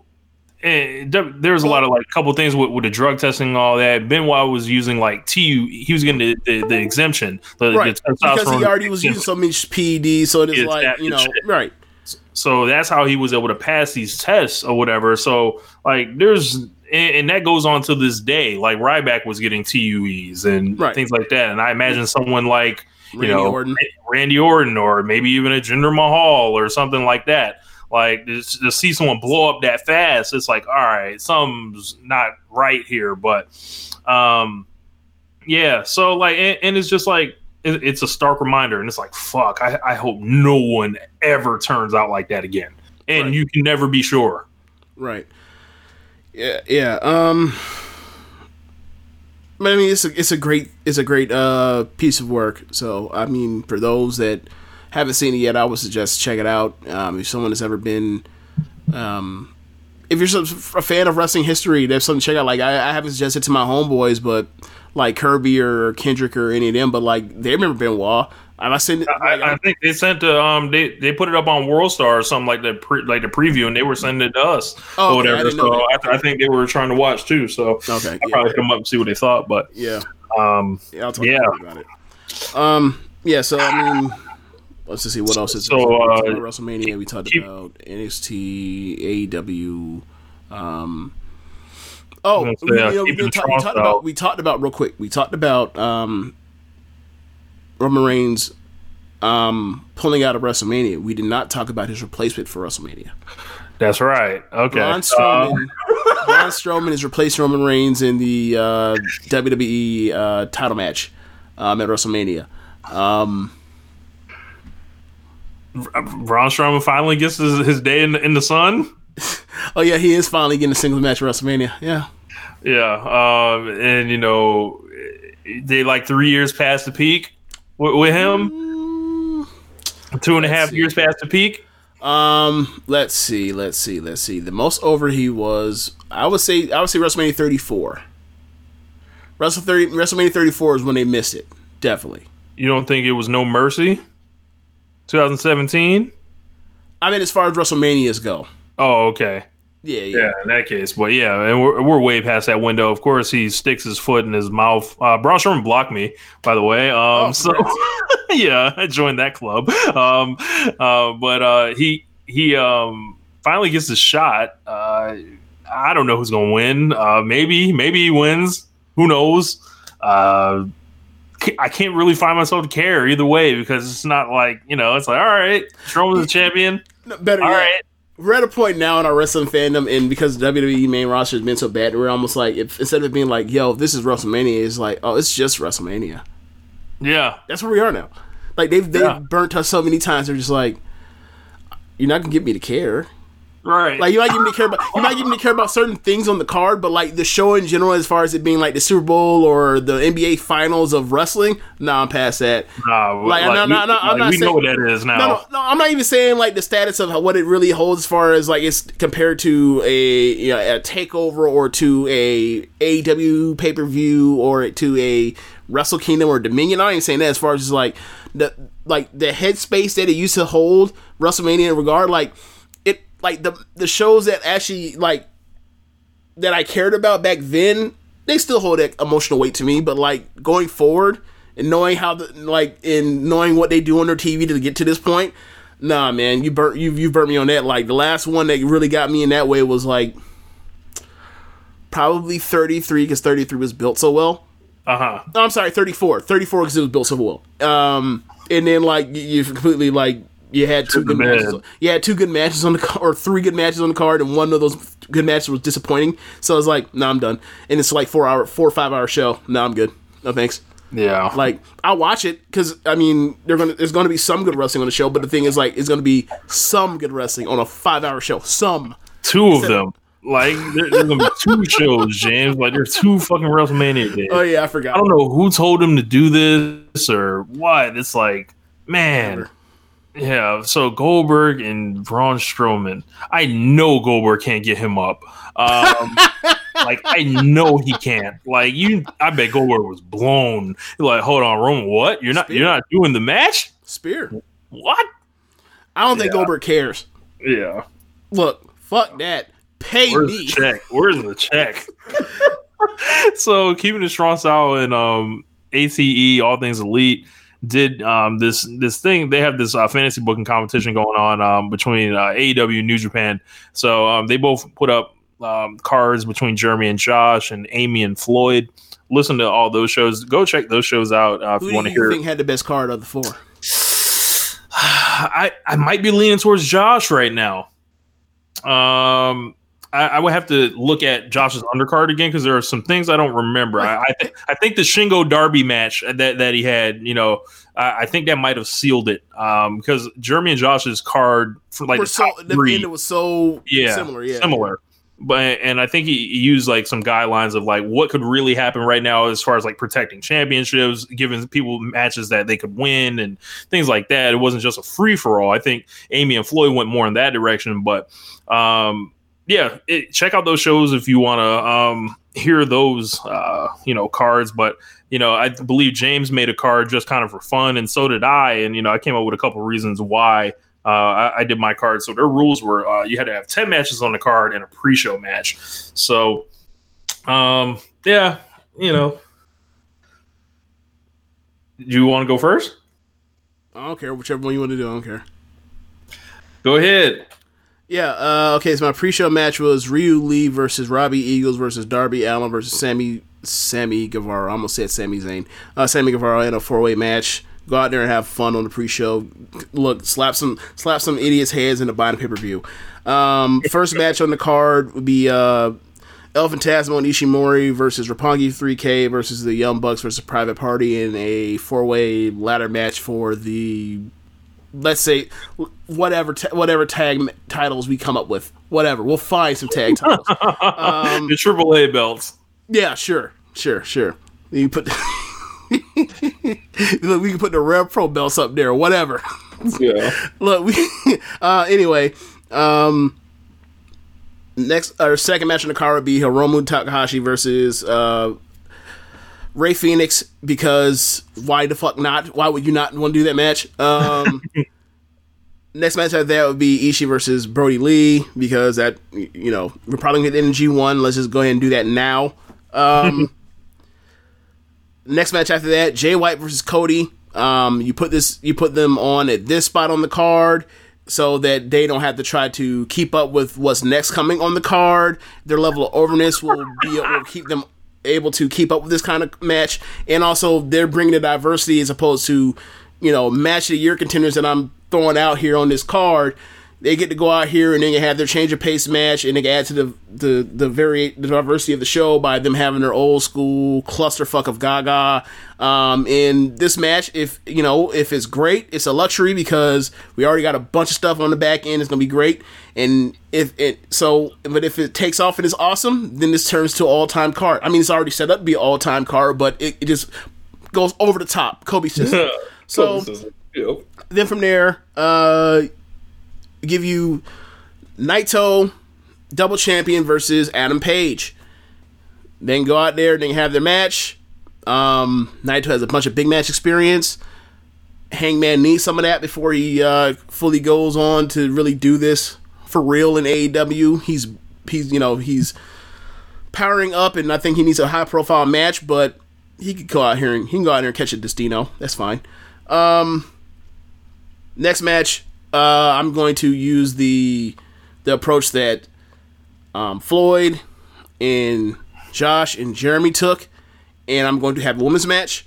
I originally had 2 women's matches. I was going to have both. My idea was to have both Bushiroad top individual titles and both Tony Khan top individual titles be on this card, but I was told that it was going to have to be 11 matches, so I cut the potential Jungle Kiona versus Nyla Rose match out, and I put in, and I left in Mayu Iwatani versus Hikaru Shida. Mayu, through this point in the year, is one of the 10 best wrestlers in the world based on output. Hikaru Shida is a person that can have great matches when you're in the ring with great people and in the right circumstance. Go nuts. After that, you have Tanahashi versus Moxley, because that match would be awesome, so I decided to do it. And it's top 6 versus top 6, in my opinion. This is going to be top 6 versus top 6. Ibushi versus Jericho. They haven't done it yet. They should do it. Do it here. Forget Dominion. let's do it here. Okada versus Pac. I think that match should be incredible, given how Pac paces himself.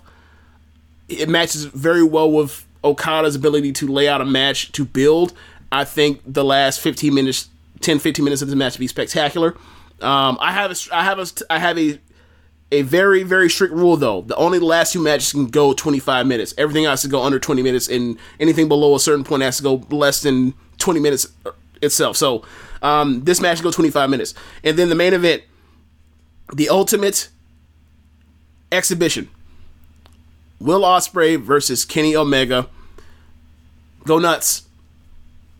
Let your imagination run wild. But for me, that's the match I would most want to see in the world probably right now. So I take that back. I want to see Mayu versus Jungle, but whatever. But from right now, I want to see. But right now, I want a red belt match between those two very badly. But anyway, right now, the match I most want to see outside of Stardom right now would be Ospreay versus Omega. Awesome card. I saw your card, and I was determined not to repeat anything because you said it in the group chat first. So mine's a little bit different. I tried to do some things where I could use guys in a way where if I was building a card, I'll put them here. So people that just missed, I was going to use Joey Janela somewhere, but he just ended up getting cut. I forgot where he was. It's competitive business. Yeah. So competitive business. So pre-show, I've got Maxwell Jacob Freeman versus Yuji Nagata from WCW. So thinking here is, Are you gonna have Yuji Nagata beat his ass and then at the end have MJF win? Yes. God damn you. Yes. Like Yuji Nagata gonna tease his young dude some respect, and then Yuji Nagata is also gonna steal the Burberry scarf and don it at some point, whatever. But he will ultimately fall, so MJF can get these boos, and he beat up an old guy, and then I originally was gonna do like a huge 10-man tag on the pre-show. I see you booking like Corbin in Angle. I see you out here. You're Miss Manism. I see you. I think I originally had like a 10-man tag. It was like Show and Yo and a bunch of other people. It was like It was Private Party, Joe Janela, and Dustin against. But it was something like that. But I ended up cutting I thought about trying to do like a Chaos or LIJ versus Inner Circle or Elite thing. But I was like, once I did that, like it was going to take away so many like top level matches. I was like, I can't do that. I wanted to, but I couldn't. And I was going to do like an elimination match. So I do actually have an elimination match on my card, and I use that to like get some more people on. So my opener would be Cody versus Minoru Suzuki. Big theme songs here. So everyone, immediately the crowd's gonna be on fire because Cody's gonna come out, with his magic entrance or whatever. He's gonna come up, and then the entrance is gonna be awesome. And then it's like, what can compete with that? Kaizei Nianare. So everyone will be singing along, happy, go lucky, and everything like that. And so you want like Cody dead? That's what you're doing, huh? Like I remember you were like, you had told me at one point when I said like I want to see an Alexa Bliss and Nia Takahashi match. You were like, James out here trying to get her murdered. So you out here trying to get Cody murdered. That's what you're doing, huh? Moving on. But no, I'm going to give Cody the victory here over Minoru Suzuki. God. Minoru Suzuki will get caught slipping at somehow. One of the interferences, that Cody does. Like, he's going to have Dustin in one corner. He's going to have Brandy on another side. He's going to have all these dudes wearing Nightmare Family jackets to confuse Suzuki, and then he'll win. How many times did they tease someone throwing in the towel? Like, every corner will have a towel. Another thing, like, I can already, in my mind, I'm laughing because I can imagine, like, hearing, not Naito, hearing Suzuki yell, "Come on, boy! Come on, boy!" Like how he did Moxley. I can definitely hear him do that to Cody. So, yes, that would be a funny moment. So I was like, well, I gotta find someone big enough to take on Cody here, and I thought that was a good match.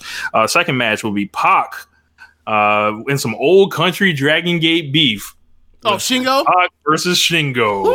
That would be and Shingo would get the win here. He would, they would beat the hell out of each other, and it would be extremely fast paced and Power Junior wrestling here. Up next, I've got the Lucha Bros against El Phantasmo and Taiji Ishimori. RLPW. That's all we're going to do here. And Pentagon's going to get the pin on El Phantasmo. After that, we've got a monster face versus a fucking asshole. So, yes, you heard it right. Darby Allin versus Jay White. Jay White using that size advantage on him. Everyone's going to fucking hate his guts, and the crowd's going to go nuts and love Darby. Think like, Darby fighting Sammy Guevara, but like a little bit different dynamic in the crowd where no one wants to see Jay White beat Darby Allin. So, and since Rich Latta is a good booker, Darby Allin will win. And give the people what they want, We'll give a Darby victory. So you really hate Jay White. What's up? You really hate Jay White. So after that, we trying to find out who is the big man in these streets. So we've got Tomohiro Ishii versus Lance Archer. So yeah, I would have loved to see it in the G1 last year, but they were in different blocks. So and Ishii, all 5'8" of them, squaring off with Lance Archer's 6'8" or 6'6", whatever the hell he is, looking eye to eye, so to speak. But up next, and I gave Tomohiro Ishii the win there because this is a Rich Latta show, so Tomohiro Ishii is going to win. So up next, I've got a battle of the young aces. Will Ospreay will be taking on Hangman Page, and the challenge will be go get it. Like, show us why you want it. And what is it? The crown. Like, so that would be that match. Up next, the AEW champion Jon Moxley will be facing Zack Sabre Jr. They were already set to do this match in real life, so we're going to speed that up a couple months and get it going here. So you just blatantly stealing like Gato's booking, huh? I mean, why not? The man's won best booker 8 out of the last 10 years, so be a good booker like that. So, but Mox will fuck this geek up, and none of the wrist locks will work. This will essentially be like an entertaining squash match. So he's gonna beat him like how he beat up like Darby and Sammy. No, like more like. And then my semi-main event will be the Inner Circle versus LIJ. So okay, it will be Jericho. I see what you're doing. You get Naito protected. Right, and you get Naito. That's the reason why I was trying to figure out if I should put LIJ in there, and too. And I was like, look, man, I don't really know. Yep. I know Jericho. If I put Jericho in there with someone that can go, it'll be fine. I don't know about Naito these days. Okay, yeah, all right. So I've got Jericho, Sammy Guevara, and PNP as the team managed by Jake Hager. So Jake Hager will be on the outside of the ring, cheating exactly, and then obviously, Shingo Takagi wrestled earlier in the night, so this was to get him out of that match, but give them that advantage, so to speak. Mm-hmm. Taking on Hiromu Takahashi, Tetsuya Naito, Sonata, and Evil. Hiromu Takahashi in the end, will survive Jericho and Sammy as they prove they are the most cohesive unit. And then, that was our third from the top. Sorry about that. Our semi-main event here, the Mega Aces, Kazuchika Okada and Hiroshi Tanahashi versus the Young Bucks. So the Bucks come up against a super team here. Okada ends up getting the pin on Matt, and the Okada Bucks fall from the sky. How long does this match go? 25. How did the Young Bucks go 25 minutes with like two greatest wrestlers of all time? Because they're the greatest tag wrestlers of all time. That's why. So, but they lose again. You say so. Like,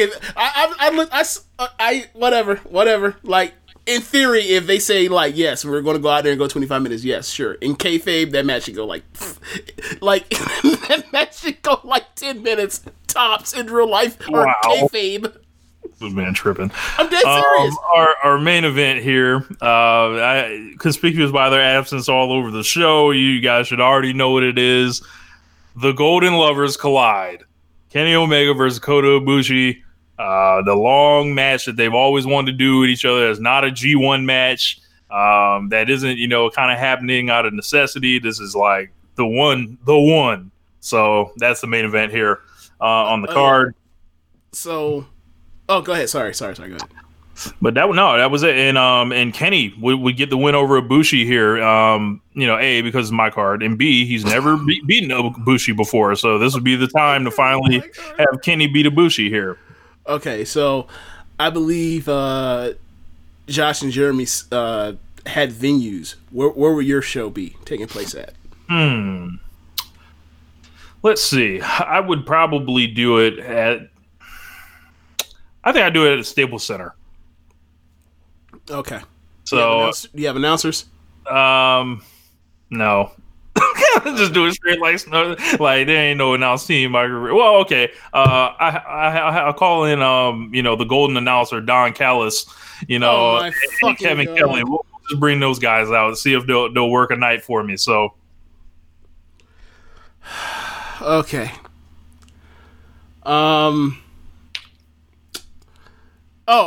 Me.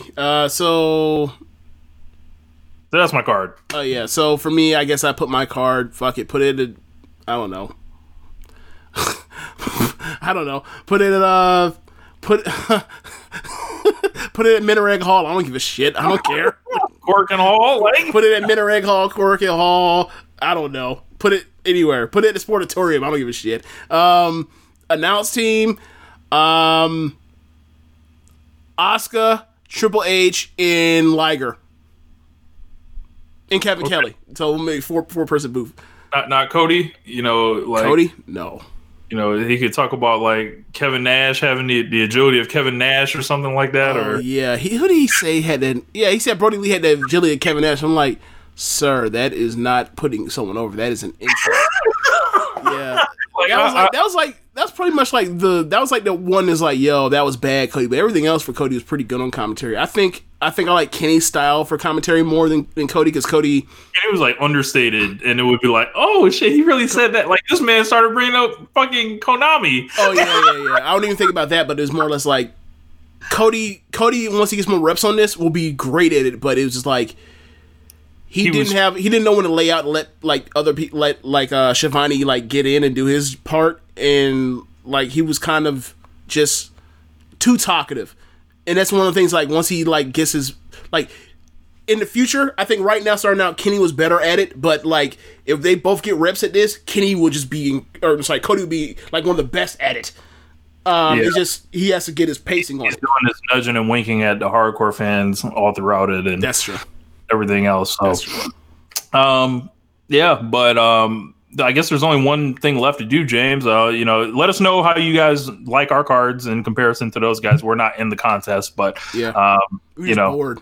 Yeah. I was like, sure, I got a couple minutes to whip up a card here. So, and I think, as compared to, I would probably say when AEW first started, it's not the one-sided, kind of thing this was. Like, oh, obviously New Japan just smokes them or whatever. Like, you look up and down the cards, like a lot of the people that are getting used, like the more you get like guys like Lance Archer and Brody Lee filling in like some of those holes, like it's a great card either way. It seems like so lots of talent everywhere. There's depth. I think that like the 8th person in New Japan is still better than the 8th person in AEW, but like it's they actually like, but their top 6 is very, very strong. I mean, I'm only talking about that from a match performance standpoint. I don't mean as far as character or whatever else, because like Jericho's better than everybody's on this thing. Just Jericho's can only give you a match at certain level with certain people. That's all. Given his age. But I guess there's one thing left to do here, James. What's that? Hit the music.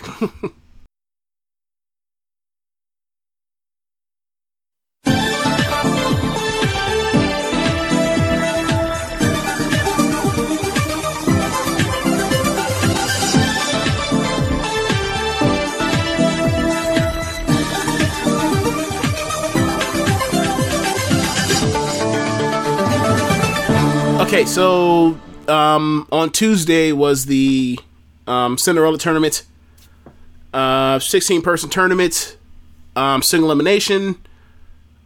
Winner ends up getting a wish in a Cinderella ball gown. The wish is always a title shot. If it's not a title shot, I don't know what the fuck it would be. World peace. Good luck with that. I don't think Rossi got it like that. I don't think Bushi Road has it like that. But it's 10-minute time limit. You can win via pinfall, submission, or eliminate someone over the top rope. And after watching this tournament, you damn sure can't lose via disqualification. So, do you watch any of the matches, Rich? Yeah, I caught the whole first round. Okay. Did you check the final by any chance? I did not see the final, but I'm interested. Like, I know what happened, and I'm interested to see. And we talked about it off air, but I think you would have an interesting, kind of analysis on this for those that haven't. You have to remind me because I probably forgot. But all right, the booking style, had this been like in America or something. Okay, so Julia won. Julia ended up going through Jungle, Momo, instead of Konami, like I kind of thought. She went through her own stablemate in Shuri. Damn. And then in the final, she ended up taking on Natsuko Tora, just a shock finalist for this tournament. So we did get a shock finalist from that side. Not who we thought, like maybe like a Saya or something, but Natsuko. Yes.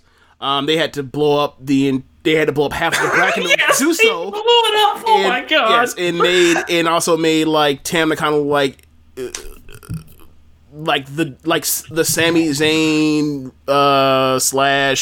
/ Chad Gable or Shorty Gable babyface of Stardom. But yes, they did so. So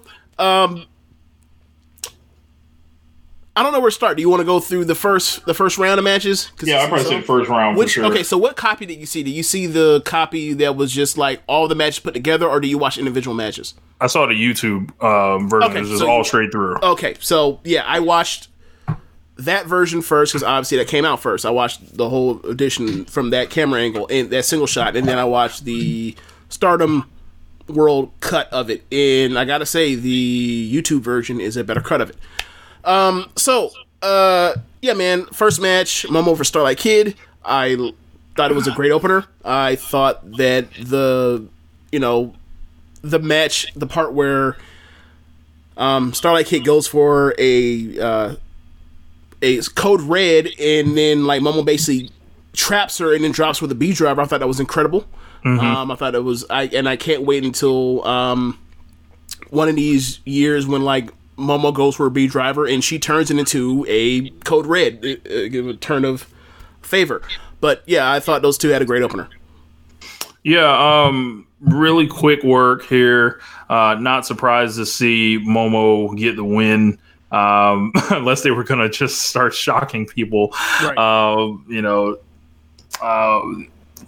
Trying to think what else. Like, I watched a shit ton of stuff last week, so yeah, I think I do remember that one part that Sunset Flip turned into that bomb. But yeah, next match. Yeah, Julia versus Jungle. Jungle takes like 75% of the match, beats her ass. That's when the match is actually compelling. Julia then learns a couple things to survive. Mostly works over Jungle's taped up shoulder. Slaps on this like Koji clutch looking thing that works over the shoulder, and then at the end ends up putting her in her stealth Viper finish submission move or whatever else. Jungle passes out instead of tapping out. They got to the. I was gonna say they got to the disrespect off rip, like in the second match, sending Jungle out there to do this job for Julia. So I watched the Stardom World cut of it, and in the Stardom World cut they had the promos, the pre-match promos. They only do first round promos, and Jungle came out and said like, "This is my 5th Cinderella tournament. I suck at Cinderella tournaments because like the pace, I'm used to going lower than the 10-minute time limit. So we'll see what happens." And sure enough, she went out there and got her ass like choked out. So there you go. Next match after that, you end up getting Azumi versus Konami. Konami comes out last. She's up on the second rope to posing. Azumi hits or attacks her at the bell. She rolls out the bottom rope. Azumi gets out onto the top rope, the floor dive, gets her back in the ring, and then Konami basically keeps trying for arm bars. Azumi keeps finding creative ways to put her in cradles and roll ups. And at the end, Konami ends up killing her with a couple kicks and then slaps on the triangle lance for the win. I thought this was like a 3-minute match. I thought it was one of the best 3-minute matches I've ever seen. Yeah, when she rolled up behind her, I thought it was going to be a shock of elimination. Like they were just going to ring the bell and she would throw her out like while she was posing or whatever. Right. That kind of caught me off guard. But yeah, lots of crisp technical work in this match. Yeah. The only regret about it is it didn't go like twice as long. But next match after that is Shuri versus Jamie. I love this match. I think I wrote out a list of stuff that they did in the match, but I'm not going to bore you with that. Basically, what I'm going to say to you is we have someone that is a powerhouse and is actually the biggest power wrestler in all of Stardom in Jamie. She's earned that through beating Utami. She's earned that through beating Jungle up multiple times. She's a top power wrestler in Stardom. And then you have Shuri, who has came in and she is a submission specialist and a striker, given her background as MMA, legit MMA fighter. So, they basically start off with Shuri throwing strikes, trying to work over Jamie's right arm, and then Jamie fires back with lariats and the like, and then from there, Shuri keeps getting her in arm bars, gets her in a cross arm bar the first time. Jamie makes the ropes, gets back up. Jamie fights back with lariats and then at another point, Shuri ends up hitting a second arm bar. This time she gets a arm bar and transition over to a Fujiwara arm bar. Jamie rolls out of it, lays her out, and then hits the ropes, comes back and hits her with a gigantic bicycle knee that looked great. And then she hits her with like a backbreaker over the knee, and then lifts her up and hits like basically looks like she rock bottomed herself, but it was an offensive move, like almost like the R-Truth deal. And then at the end, after working over her arm twice, Shuri ends up getting some kicks in, a head kick, and then ends up slapping on a straight arm transitions to the Fujiwara armbar, and then turns over on the Fujiwara armbar and slaps on like a double armbar move that looked fucking gross, and Jamie had to tap. It was great. Like this person's submission specialist kept progressing, like transitioning an armbar on some like saber shit, except it wasn't like spot porn or submission porn. It was awesome. Thoughts on that match? Big win for Shuri. I was kind of shocked because, I thought they would, Shuri's a freelancer. I didn't know how their strategy was going into it here, but good win for her. And also, given that Jamie, she was finished second in the block at the Grand Prix, she was in the finals of the Tag League. That was a big win for Shuri. That definitely established it. All that freelance talk. We'll see how that goes in the future. We'll see. But can my dog Kenny get on the phone? Can she freelance? Herself to Jacksonville. Once the flights start clearing up. Yeah. Okay, so next match after that is Tam versus Saki, and it is. I was disappointed. Yeah, Saki did not hit the not wrong person. Never mind. Okay. Tam and Saki, they have a 4-minute match. Only the last 2 minutes were good. It didn't get good until Tam slaps Saki, and then they start slapping each other back and forth. Tam ends up hitting her with a bicycle knee as well. And there were a couple. Saki ended up getting 2 good near falls with her revival flash pin that she does. It's successful. Tam kicked out of both of them, and then at the end, Tam ends up hitting a head kick and then landing the Tiger Suplex for the win. I thought this match was going to be better, but we got half a good match.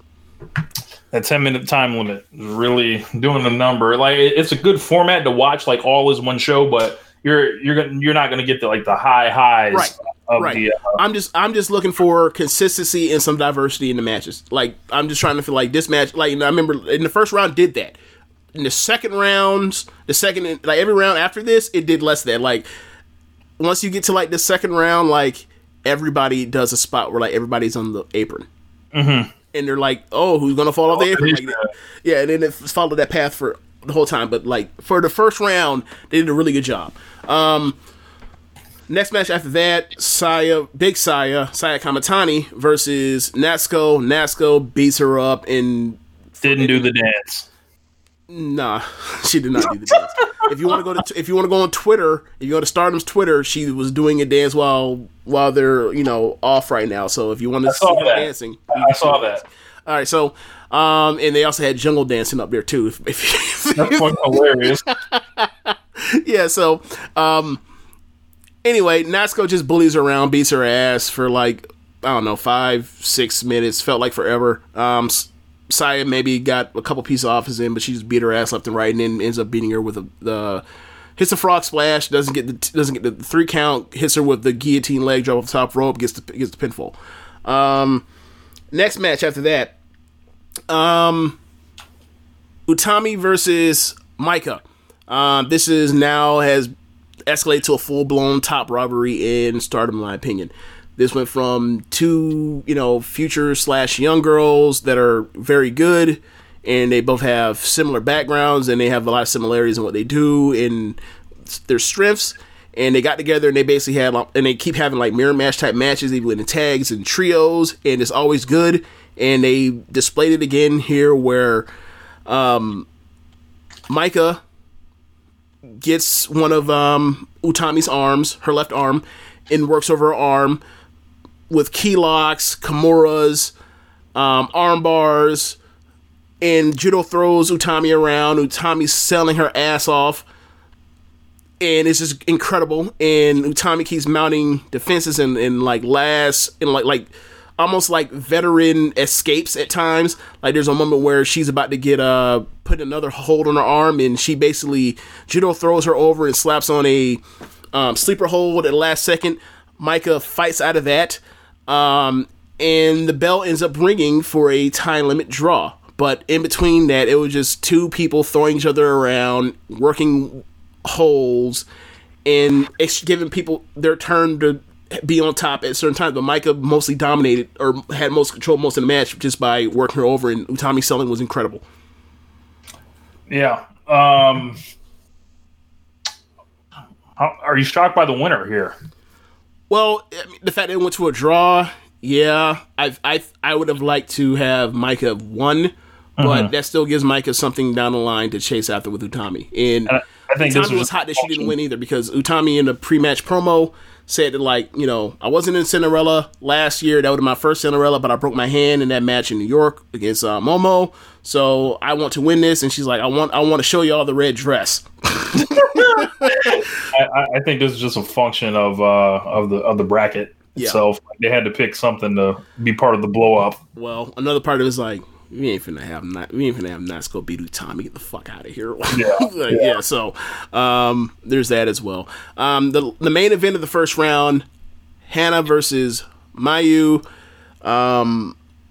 Mayu did what I think was a masterful job of accentuating what Hana does well, which is brawling, in a couple holds she does. And Hana, it shows off some of the strength that Hana can showcase, like when she does the spot with the cheese vertical suplex, puts someone in a guillotine, and then she powers the person up and then gives the finishes off the vertical suplex. I think she wrapped that around all the stuff that Hana does with a few things that you don't really see from Mayu that often. And I thought they had a great match. I thought it was the best match in the first round.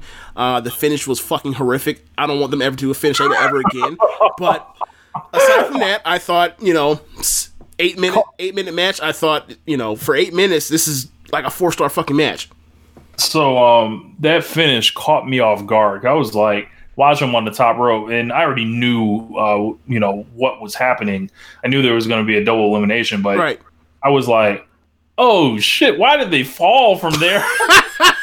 Okay, so for describe to the listeners, Mayu gets the advantage. She goes for to put the match away. She goes for a frog splash.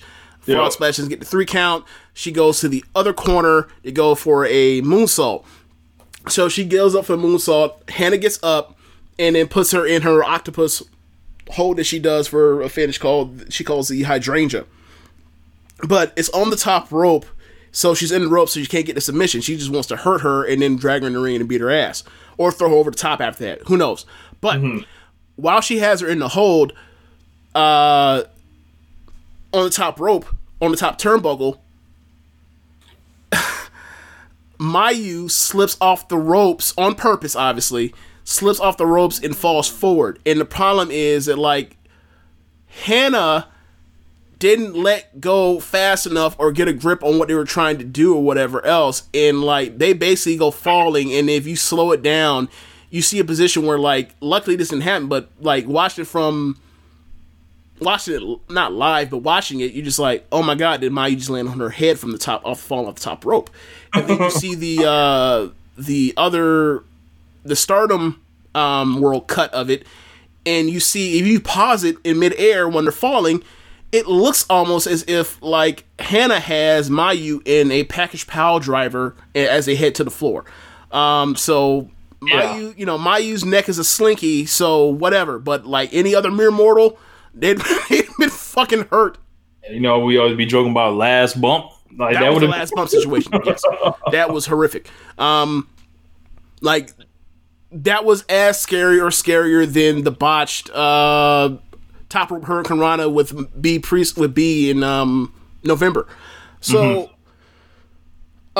so in Stardom, if there's a draw in the tournament, then the person that you're going to face in the second round just advances. So what's happening is it creates a funky situation where there's only 3 semifinal matches, and the semifinal match of Tam versus Natsuko is a de facto semifinal as opposed to a second round match.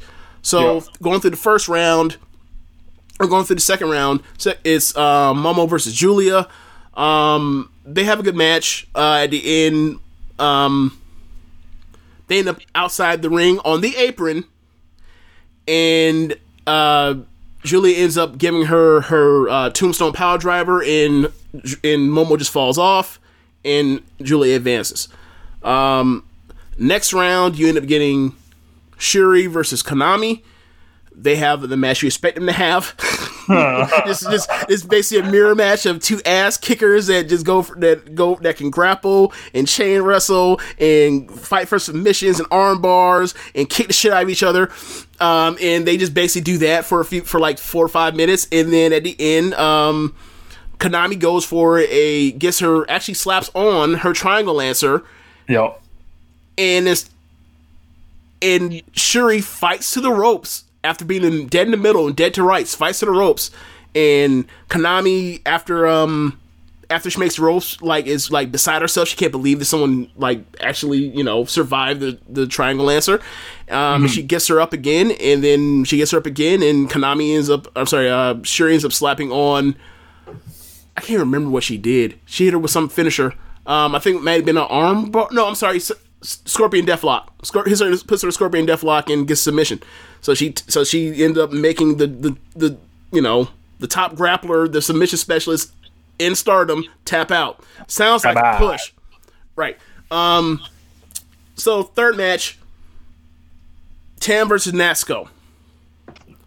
I don't think I've ever told you this, Rich, but Natsuko, when I say that she's good when she wants to be, she is good when she's in the ring with Tam. She's good when she's in the ring with Mayu. She's good when she's in the ring with Jungle. Those are the people I know. She plays when she want to play. Pretty much, yeah. I don't know I think because Tam came in and got better at the same time that Natsuko was getting better.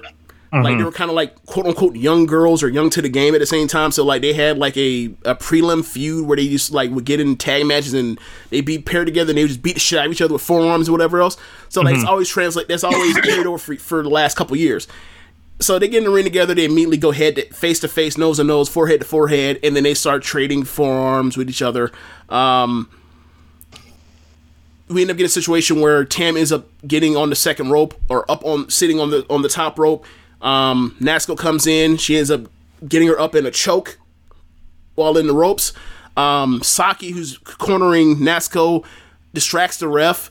Then, literally in front of the ref's face, gets on the apron and then hits Tam. And the ref doesn't DQ, no nothing, whatever. They continue wrestling. So Natsuko gets Tam over the top rope. She's on the apron. Natsuko charges through the middle rope. Tam hits her with an axe kick, brings her into the middle rope, and then hits her with a tiger suplex, and she falls over. Tam forgets that it's over the top rope, so she's just chilling. Natsuko crawls to the other side of the ring, around the ring, gets in, and then comes back on the other side and then just shoves Tam off into the floor. Tam, at my second time watching, I timed it. Tam was on the apron after going to the top rope for 50 fucking seconds, like a dumbass. Wow. And lost like that. I was fucking furious. Anyway, whatever. So, next round, Shuri versus Julia. I'm blanking on what happened in this match, but at the end, I don't know if it was I can't remember, but I remember it being a good match. Julia won. Mm-hmm. So Julia's the last out, so she has to just wait for Natsuko to come out for the final. So she's in the corner waiting for Natsuko to come out her side, and then all of a sudden, Natsuko comes from the side that Julia actually came from, and attacks from behind, starts the match. So at a certain point, Natsuko gets the belt, or gets a chain. She's been carrying a chain around for the last few months, ever since she became the leader of Oedo Tai. I guess that's her version of the stick that Kagetsu used to have. I don't know. But comes out and uses the chain in front of the ref. She gets the chain. Saki brings the chain into the ring. She lays the chain down, bunches the chain together, and then body slams her right onto the chain. Not a DQ. The chain gets out the ring. Julia's fighting back, and keep in mind, after she beats Shuri, the crowd starts chanting for Julia. Right? You hear Julia chants it, and in intervals, frequent intervals. She gets jumped from behind. Uses the chain. Julia fights back. Then there's another moment where Saki Julia gets the advantage, is about to turn the tables. Saki throws the chain back in the middle of the ring, in front of the ref, in front of both of them. Julia grabs the chain, wraps around her fist, looks like she's about to punch Natsuko with it, takes it off, throws it at her, and then Natsuko picks it up, and that's like she's going to strike it, and then basically throws out the ring saying, like, I don't need this, even though I've already used it. Whatever. So they continue fighting. They both hit each other with finishes. There's both kickouts. Then there's another chance for Natsuko to use the chain. She takes it. Julia overcomes that. Julia hits a finish. Natsuko kicks. Then Julia slaps on her Stealth Viper submission that she's put away multiple people with that whole night. After some struggle, she taps out. Julia wins the Cinderella tournament. At the worst point, after one of the kickouts, the crowd literally start chanting, Julia, Julia, Julia. So, like, it got her over. And at the end, after she comes back out with the dress, she says, I kind of wanted to see what Natsuko's dress looked like. And the crowd starts laughing. Damn. And then from there, she says, I want to challenge Arisa at the Oda City show. So that's one of the big matches for the big show if we ever get it. Stay away. Stay away. So yeah, that's the tournament. So what were you saying? Something about so thoughts in general now, I guess. Interesting, way that they booked this thing, because this is clearly like a one-sided tournament, and they did it for a lot of reasons. Like, I think you're trying to protect matches, protect people from losing, right, and also leave stuff for down the road. So that's why they sacrificed like that quarter of the tournament essentially. And also, given that like last year they had a draw like this too in the first round, and then like immediately like just moved Arisa to the semifinal. Mm-hmm. Like, it might just be a thing where like this is how we time save. We only have the venue we only have Korakuen Hall for 2 or 3 hours. That might be a thing where like I'm gonna have to go through and look and be like, they blow through matches or do draws, whatever, to get out of matches like every single year. But I know at least the last 2 years they've done this. Yeah. Interesting choice for them to go Natsuko in the final, but she was simply there to serve Julia. It sounds like it wasn't this Natsuko thing. If anybody's like, hey, she went to the finals, what does this mean for her? Nothing. Not a damn thing. Look, the best part is her pre-match promo, right? She says, I don't even care about Cinderella. And I'm like, you're right. She shouldn't care about Cinderella. She's still owed a white belt match. Why is she even in this fucking thing? Mm-hmm. So it's, yeah, if you want to look from that perspective, it's like once Arisa gets healthy, and then, there's going to be a Korakuen Hall before this Oda Award show. So, like, she's probably going to go out there and be V11 for Arisa. So there you go. Yeah, come get the Brazilian kick. Yeah. But Julia getting over in the finals. Yeah. What do you make of this? Because, a lot of people are upset with Julia. Okay, so last week I said to you, like, I feel like the Western fans are indifferent, and the native fans, they're kind of just sitting on their hands because they still know that this is a person that is that doesn't belong to them as far as stardom goes or whatever else. Mm-hmm. But I've had a rude awakening after hearing about the win and watching the tournament, and seeing like Stardom's announcements on the Japanese Twitter account and the replies to it compared to the Western version. Mm-hmm. I was clearly flat out wrong on it. The Western fans are Joshi gatekeeping and do not want their precious Momos or Tams or Kionas or Konamis or whoever else that's in the mid-card that's been around the company for multiple years to be, quote-unquote, moved to the side for Julia. And on the native side, they're happy for Julia / they don't care. It's just another woman that's getting a push just like any other woman, and they're fine with it.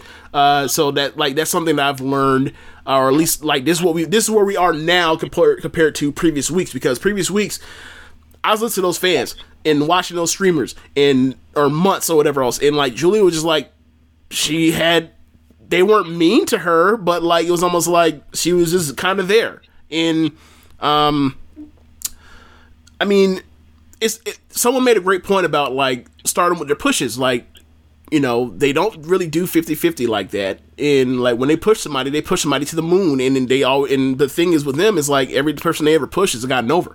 Like, if you were to ask me who's more over leaving out of Cinderella tournament between Julia this year or Arisa last year, Julia's more over. If you ask me, and then you look at like people like Utami debuted at like August.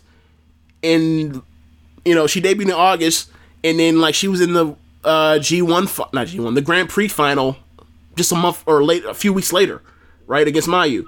I believe, you know, like, so they've done this in recent memory where, like, they'll push somebody to the moon over a short period of time, and that person gets over, so, like, who gives a shit? With me, like, knowing what I remember about Arisa and remember her matches, like, you look through, if you compare the runs through both Cinderella tournaments, Julia washes Arisa's run through this, or through Cinderella's that they both won. So I have no issue. And I didn't have an issue before then, but, like, I was just worried about, like, how the natives were going to respond to this. And they're fine with it, so I'm good with it. Now, you're going to hear a lot of bitching about people talking about how green she is, this and the third is like, hey, man, like, you would have the same complaint a year ago at this time with Arisa. She can't do shit but kick. You can make an argument she still don't do shit but kick, but this is where we are now. Don't need to. Right. And like the thing with me is I think the thing is people haven't really seen her stuff in Ice Ribbon. I've managed to see a couple of her matches in Ice Ribbon. And like she's a person that's better with more time. Like she's a person that can build a match up over 15-20 minutes and get it to a part where the crowd is crazy. So I'm not concerned as far as like if she's in this spot in a white belt match or if she becomes a white belt champion, she has to be in that match for 18 minutes. I've seen her do it before, so I have no concerns. But people that haven't, I can understand why they feel that way. But Gosh. Those people that feel that way, I would like to remind them that like you should have you could have said the same exact thing about Arisa last year. And look how that turned out. So that's my take on it. Interesting. It'll be interesting to see where it goes. And I know Julia and Arisa are on a collision course, and we'll see it. We'll see when it happens. Yeah. I found out it was at Oda Ward today. I thought it was probably gonna be the next Korakuen, but you know, that's what we're gonna do. I figured they would have done, you know, white belt match, red belt match, Julia versus Hannah, finally for the final decision, and those are your three big matches. Right now, I have no idea what they're gonna do with Hannah, and like Hannah seems like somebody you need to put in one of these big matches to help sell the tickets. Like maybe like they did the draw with Mayu. Maybe they're doing Mayu versus Hannah. I don't know, but like it'll be two big matches, but I feel like you need like 3 or 4 big matches to, you know, help move this card, but we'll see. All right. Yeah. Yeah, man, I don't really got anything else. Yeah, so that's the end of the show. Be sure to rate us on whatever app you're using to listen to this, to tell the folks about the Social Suplex Podcast Network. Be sure to check out our friends at Powerslam.tv, the sponsor for the show.